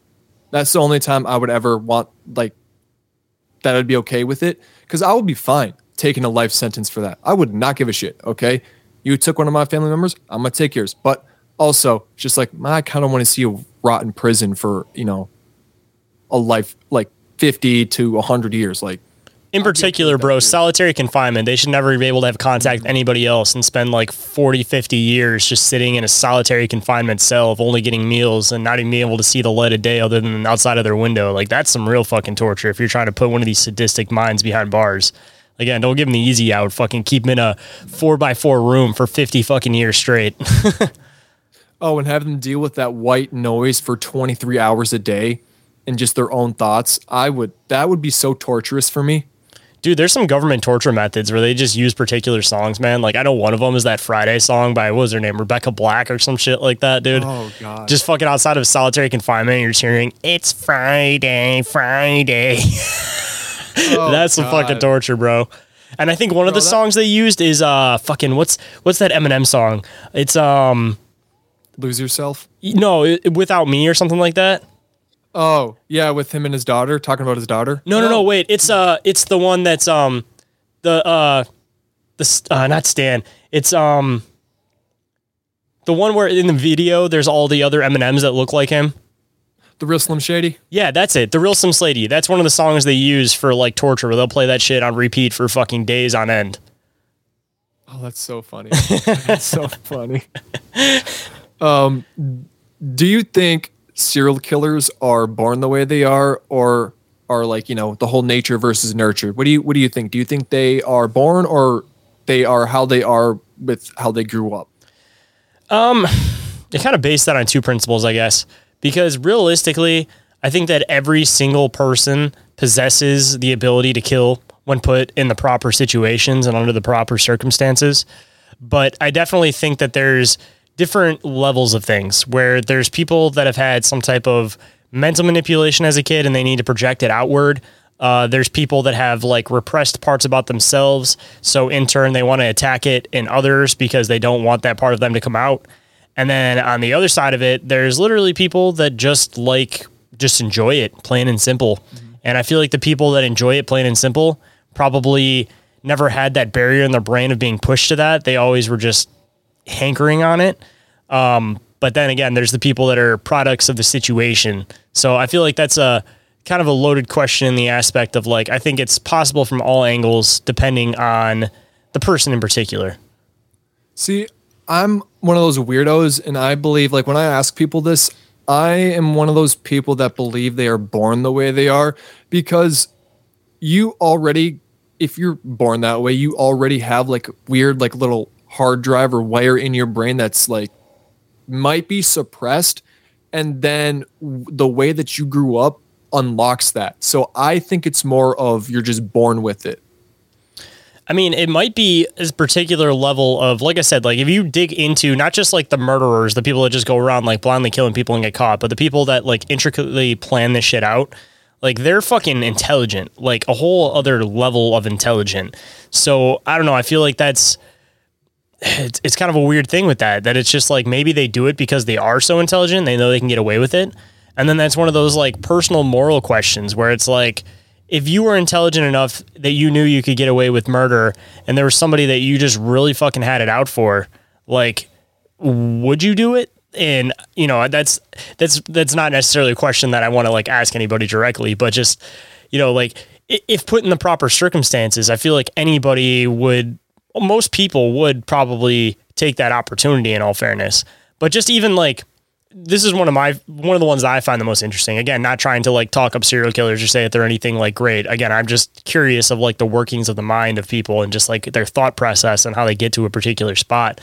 But I know that there was an Apple documentary about this guy. You might even know his name. I don't remember his name offhand, but there's this guy who was going around and like killing a bunch of people, and he was admitting to crimes that he didn't do, like all over in a bunch of different counties.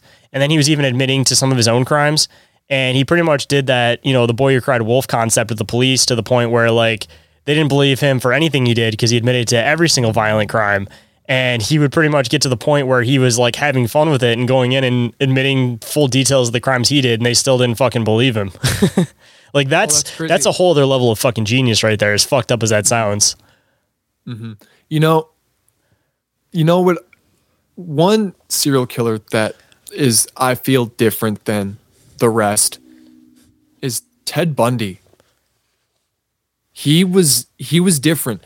Not only was he like extremely cocky about his like crimes that he committed, because he allegedly, like, I think he got charged for like the rape and murder of like 30 women, or it was like accounts like it was around 30. I could be wrong.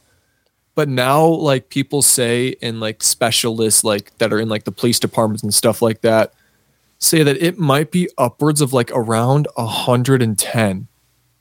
I could be wrong, but I think it was around 110.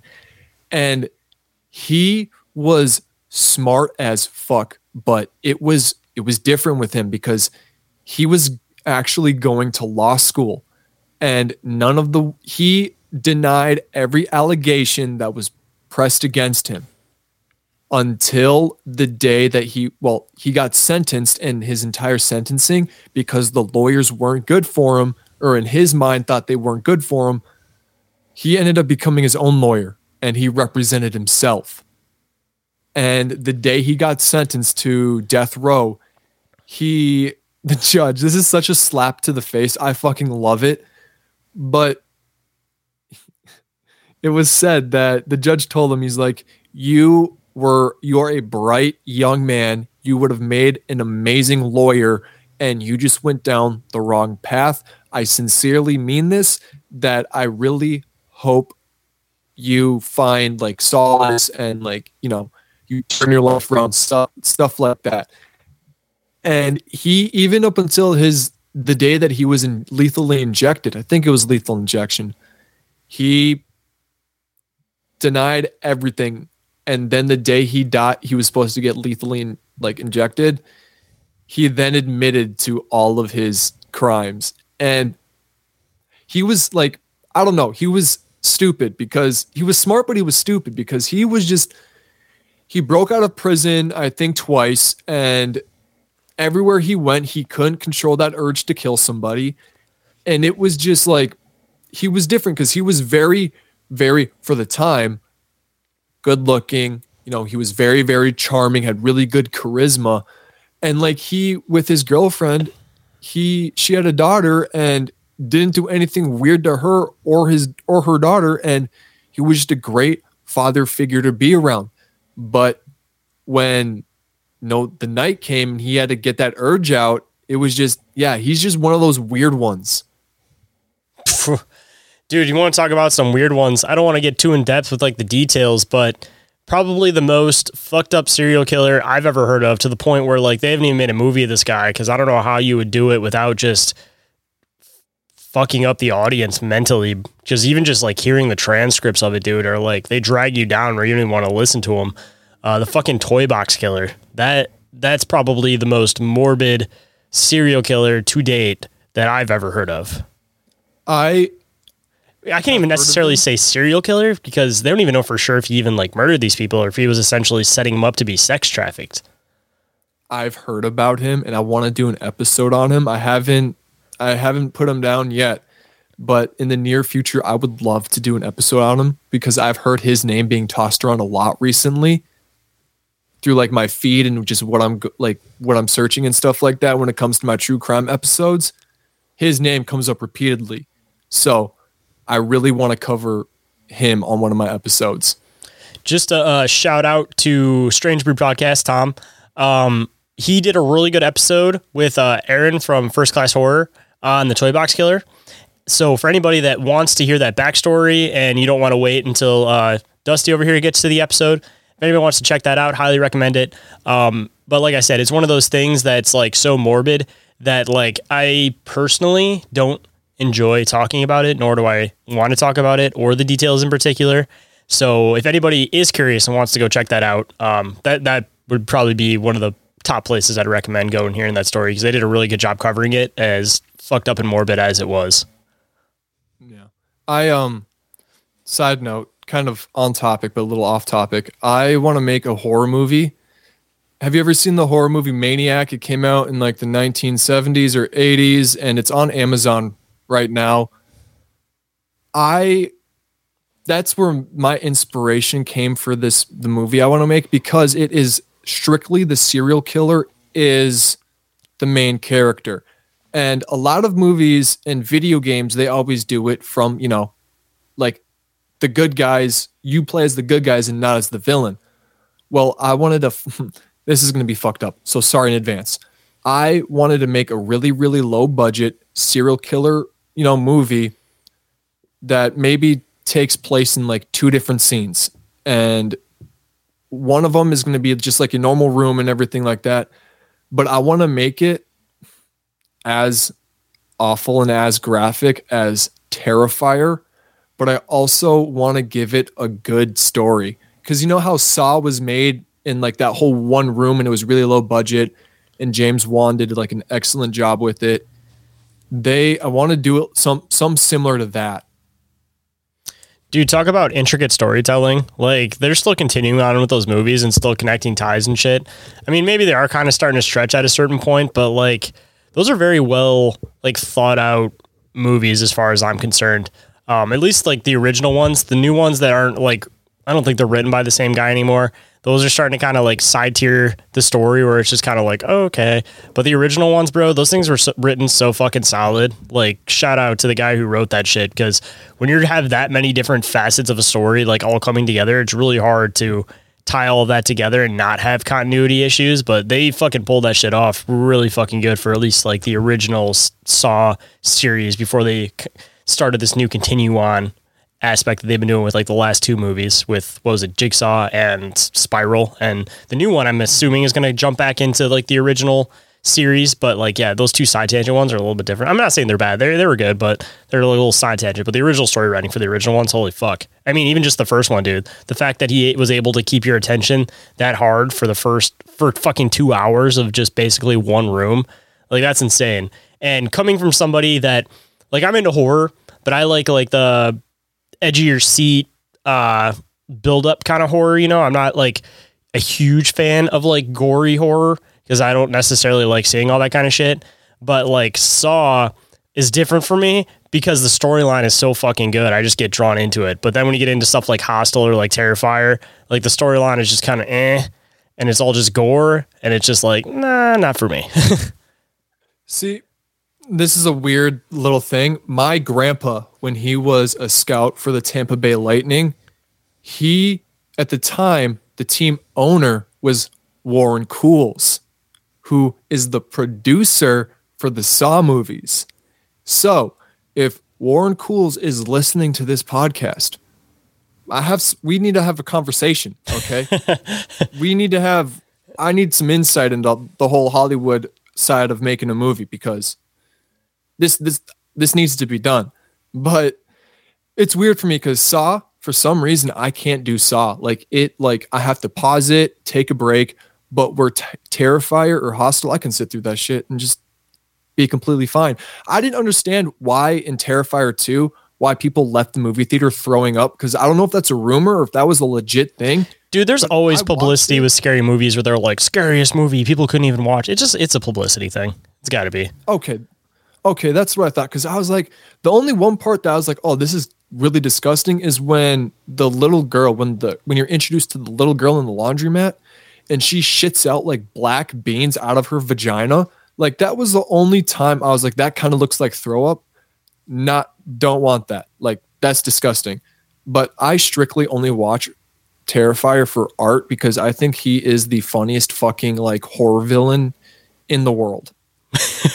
I mean, like, see, that's my thing, man. It's just like some shit is just like too far. You know what I mean? Like, like I said, I'm all for horror. I enjoy horror, but I like the stuff that like draws you into the story and has like a really solid story and doesn't just build the entire audience up on like how gory they can make a scene with no like story building up to it. You know what I mean? Like, I appreciate the practical effects for the movies that do practical effects, because that's a hard thing to do, to try to make shit look realistic. Like, I have a lot of respect for people that do that. So don't get me wrong on that. I'm not saying that it's not like you're not doing something fucking amazing.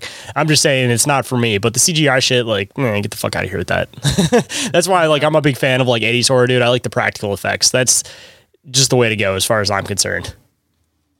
Yeah, I like for the movie that I want to make, I don't want to make it like, I mean, yes, it'd be cool to kind of make it graphic, like, you know, Terrifier or something like that. But the more aspect that I want to go for is, because I love storytelling, so I want the story to be really well. But I also want it to be shot as, have you seen X or Pearl?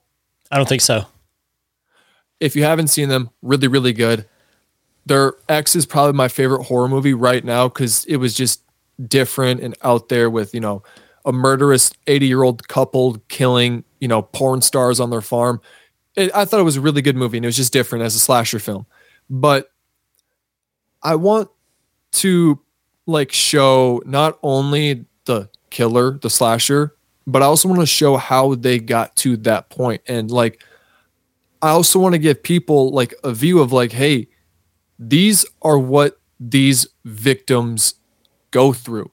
And yes, like people like, you know, in the true crime world, like me, and a bunch of other podcasters, yes, we talk about these stories. Yes, some of us, not me, haven't gotten a sponsor yet or anything, but some of us are profiting off of these things. And after I watched Dahmer, I was like, I really don't, if I ever make a movie that's like, you know, using like Jeffrey Dahmer, Ted Bundy, or one of those guys, I don't want to use their name, and I don't want to use the victims' names. Bed Dahmer.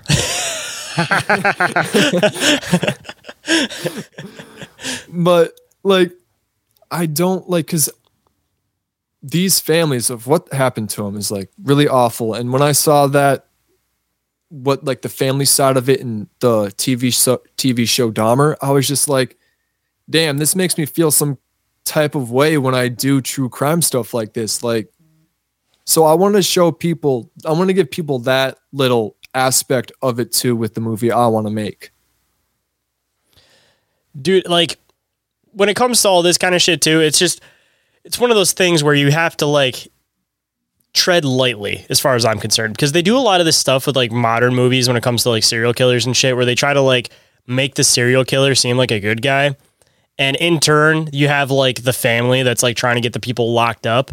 And then you obviously, like we were talking about, have these like people that are obsessed with serial killers. So it's like you're almost putting a target on the family by retelling that story for those people that for whatever fucking weird ass reason they back up the serial killer. And you're also like redigging up trauma like for that family.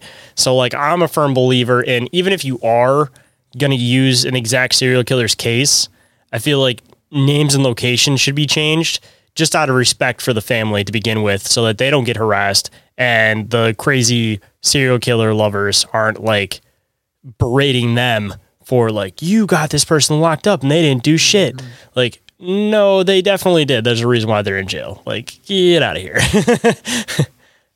And going off that, we also, in the true crime community, and when it comes to those movies, we also have to show, this is going to be a little fucked up, but I mean, we have to, like, if you're about to, like, you've got a kid and they're like maybe like 14, 15, like they go out to, you know, they go out to the like amusement parks by themselves, go to arcades with their friends, go to malls with their friends and stuff like that.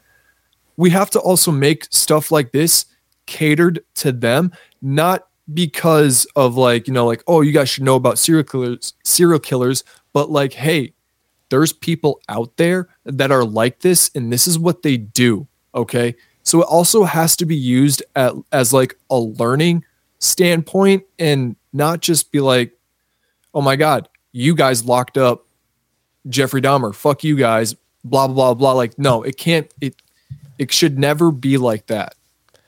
Well, I mean, I think it's one of those things that most women that listen to true crime podcasts, I feel like their mentality listening to it isn't like, oh, I'm enjoying this so much.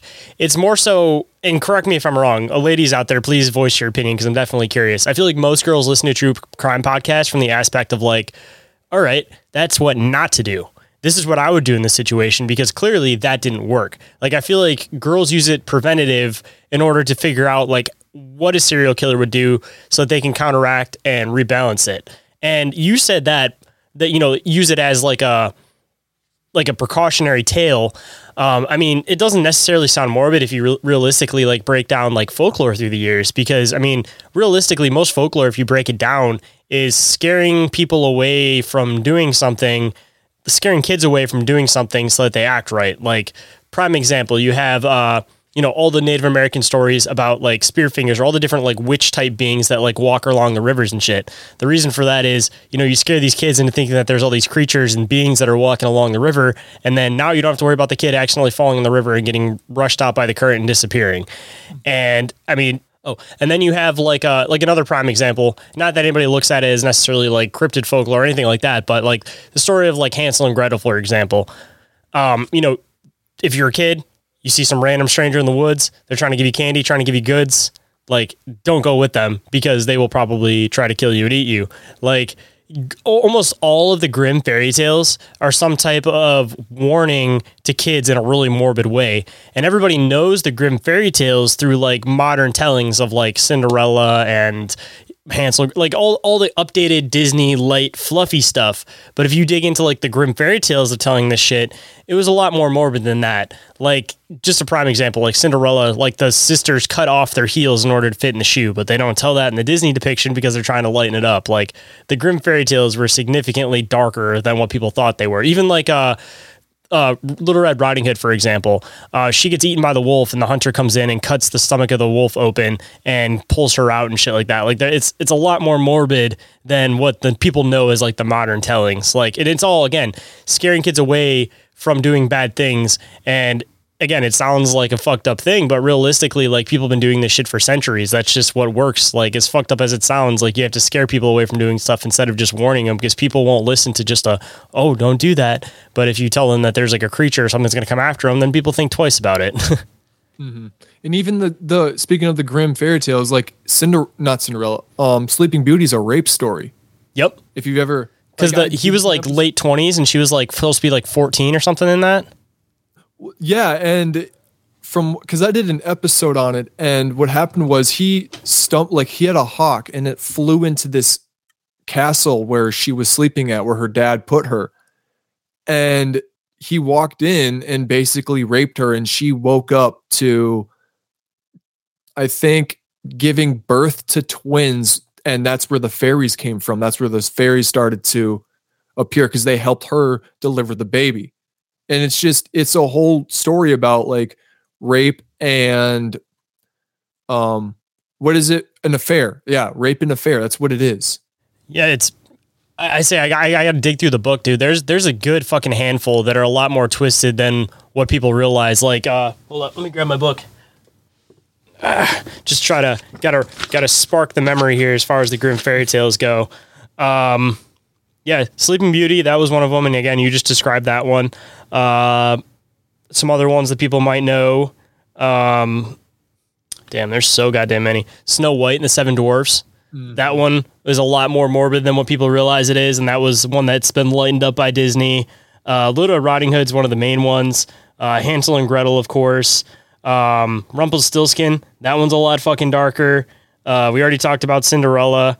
But again, just going back to it, man, you break down most like old folklore, most stories, especially like Native American stuff, for example. I mean, it can be looked at one of two ways. Either they were describing actual shit that they saw, or it's just precautionary tales to scare people away from doing specific things out of love for them not doing dumb shit realistically. Like most old stories, bro, I feel like most of them are scaring people away from following weird noises in the woods and avoiding like water, rivers, without other people around.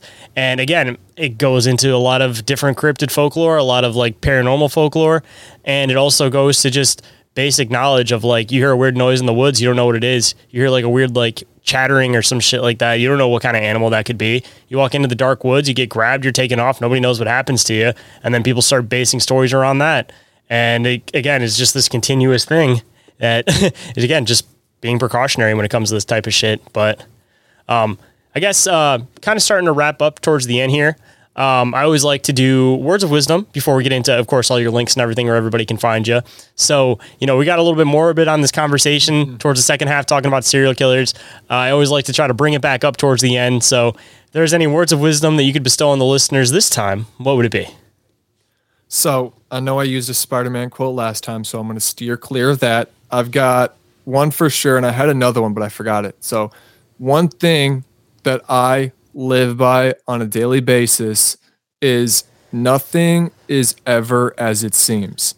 And what I mean by that is, like, for me, example, I live with my parents, but I drive a 2014 BMW and I'm only 23, but I'm up the ass with insurance and car payments. So you might see me in a BMW driving around. I'm like, oh God, he's young. He's probably got a lot of money. No, I don't. Okay. Nothing is ever as it seems. So don't give into that like mindset of, being, what's the word? Being engaged with that facade that is put on. 'Cause 9 times out of 10, it's not even real. Yep. Don't judge a book by its cover. Another well-rounded way of kind of wording the same thing in a different way, I guess. Yeah. And with that, of course, awesome words of wisdom, of course, too. Because again, like a lot of people, even going back to the kind of serial killer thing, man, like half of these people seemed like they were just normal, well-rounded people, but they had a lot of skeletons in their closet. And the same goes for a lot of people that exist around you. They could have a lot of skeletons in their closet, or on the vice versa of it. There could be some dude that you think is like some dark guy that's like a serial killer or some shit, and he could be the sweetest person imaginable, but he just doesn't like to interact with people because maybe they just don't interact with him the same way that he appreciates them interacting back and forth. Like, again, never judge a book by its cover because you never truly know, man. Like the metalhead punk guy could be the nicest person you've ever met in your life, and the clean cut guy wearing a polo shirt could be the one who murdered his family and has him hiding in the fridge currently. Yep. And with that, of course, if anybody wants to come and find your awesome podcast, where can they come and find you, and where can they come and find your podcast at, man? You can find my podcast, The Rainy Day Horror Show, where I, like I said earlier, cover everything. Horror is such a broad genre. So, like, I cover everything that's horror related. Anything that'll, give you just a little bit of a scare, I cover it. I'm on all of the main podcast platforms like Apple Podcast, Amazon, Spotify, iHeartRadio, basically most of them. I think I'm on like 7-8 different ones. And if you want, you can follow me on Instagram at The Rainy Day Horror Show. That is it's technically my second account, but I'm on that. If you want me on your show, just DM me and I'll answer. And if you want to, get up close and personal with me on a personal level, Dusty McBalls is my personal Instagram account. But like I said, mainly on The Rainy Day Horror Show. And of course, for all the listeners out there, I'll include all of your links in the show description so everybody can find it quick and easy. Highly recommend doing it. Got to support any podcaster you guys find. I know I talk about it all the time on the show. If you find a podcast you really like, give it 5 stars, rate it, share it, because that's the only way these shows are going to continue to grow. And Dusty puts in a lot of hard work on his show, and it deserves to get seen by a lot more people. So, share the shit out of his show, share the shit out of this show, share the shit out of any podcast you enjoy, because that's the only way that all of us are going to continue to grow. And I've said it a million times, all you listeners out there, you guys are the lifeblood of what we're doing. And we wouldn't be able to do this if you guys weren't listening. We'd just be 2 guys with a microphone, not doing nothing. But thanks to all you guys. We're here. We're doing it. So continue to help us grow and share the shit out of every podcast you guys enjoy. And again, Dusty, I thank you for coming on the show. I thank you for sharing your story. And I'm looking forward to hearing what continues on next. Hopefully it's that these things just get pushed out and it's just that plain and simple and we can just call it a day. Of course, I'm always fascinated in the unknown, but for the sake of seeing how intense the situation's gotten, I hope for the best that you are able to just banish this thing quick. And just an extra reminder, like I said, Make sure after this, because of all the stuff we talked about, you do some type of protection before you go to bed, because I'd hate to have some weird shit happen to you overnight, because with these forces, man, you never know realistically what you're fucking with on the other side. No, you really don't. But it's just, it'll all be gone. And, I'll just be me living with my family. There will be no extraterrestrial weird shit going on. But well, there might be in the soon future. No, yes, maybe if that dream pans out, yes, maybe. But yeah, no, I always love coming on your show. It's kind of funny how it came full circle, and yeah, I love coming on here. So you have precedence over people. So if you ever want me back on, just let me know and I'll make it fit right away. I appreciate that, man. Like I said, though, the pleasure's all mine, man. So anytime you want to come on, you're more than welcome. Thank you. If you guys enjoyed this episode, don't forget to share it with a friend, be it through sharing the post itself, sharing a link to the episode, or going on to the YouTube or TikTok and sharing a clip of this particular episode. And if you guys haven't already, don't forget to review or rate the show on iTunes or Spotify. And if any of you guys give the show a 5-star review, which hopefully you all will, of course, I will read it on the show, give you guys a shout out, give appreciation where appreciation's due, because I appreciate all of you guys for listening to the show and supporting the show, of course. And if anybody wants to get a hold of me for any reason whatsoever, be it you're an artist and you want to share some art, you're somebody who has a crypto-related product and you possibly want to advertise on the show, you're somebody that's interested in having a conversation on the show, or you're somebody that you feel you can contribute something to the show in any way, shape, or form, get a hold of me. I'd love to speak with you. I'd love to talk with you. I'd love to get to know you. You guys can message me on Instagram, which is the form of social media that I'm the most active on, or you guys can email me at inquiriesofourrealitypodcast@outlook.com, or you can go to the link tree, fill the submission form. It's up at the top, and that'll go directly to my email. I do respond to every single message I get, so make sure that you guys don't miss it. Check your spam or junk folders. Make sure nothing gets pushed that way, because I do send a lot of links, and it does happen, of course. And everything that I mentioned, all available under the link tree, which is available down in the show description. Or for all of you people that don't want to dive down into the show description, that's linktr.ee/Inquiries of Our Reality Podcast. And with that, hope you guys enjoyed the conversation, and I'll catch you on the next one. Have a good night, everybody.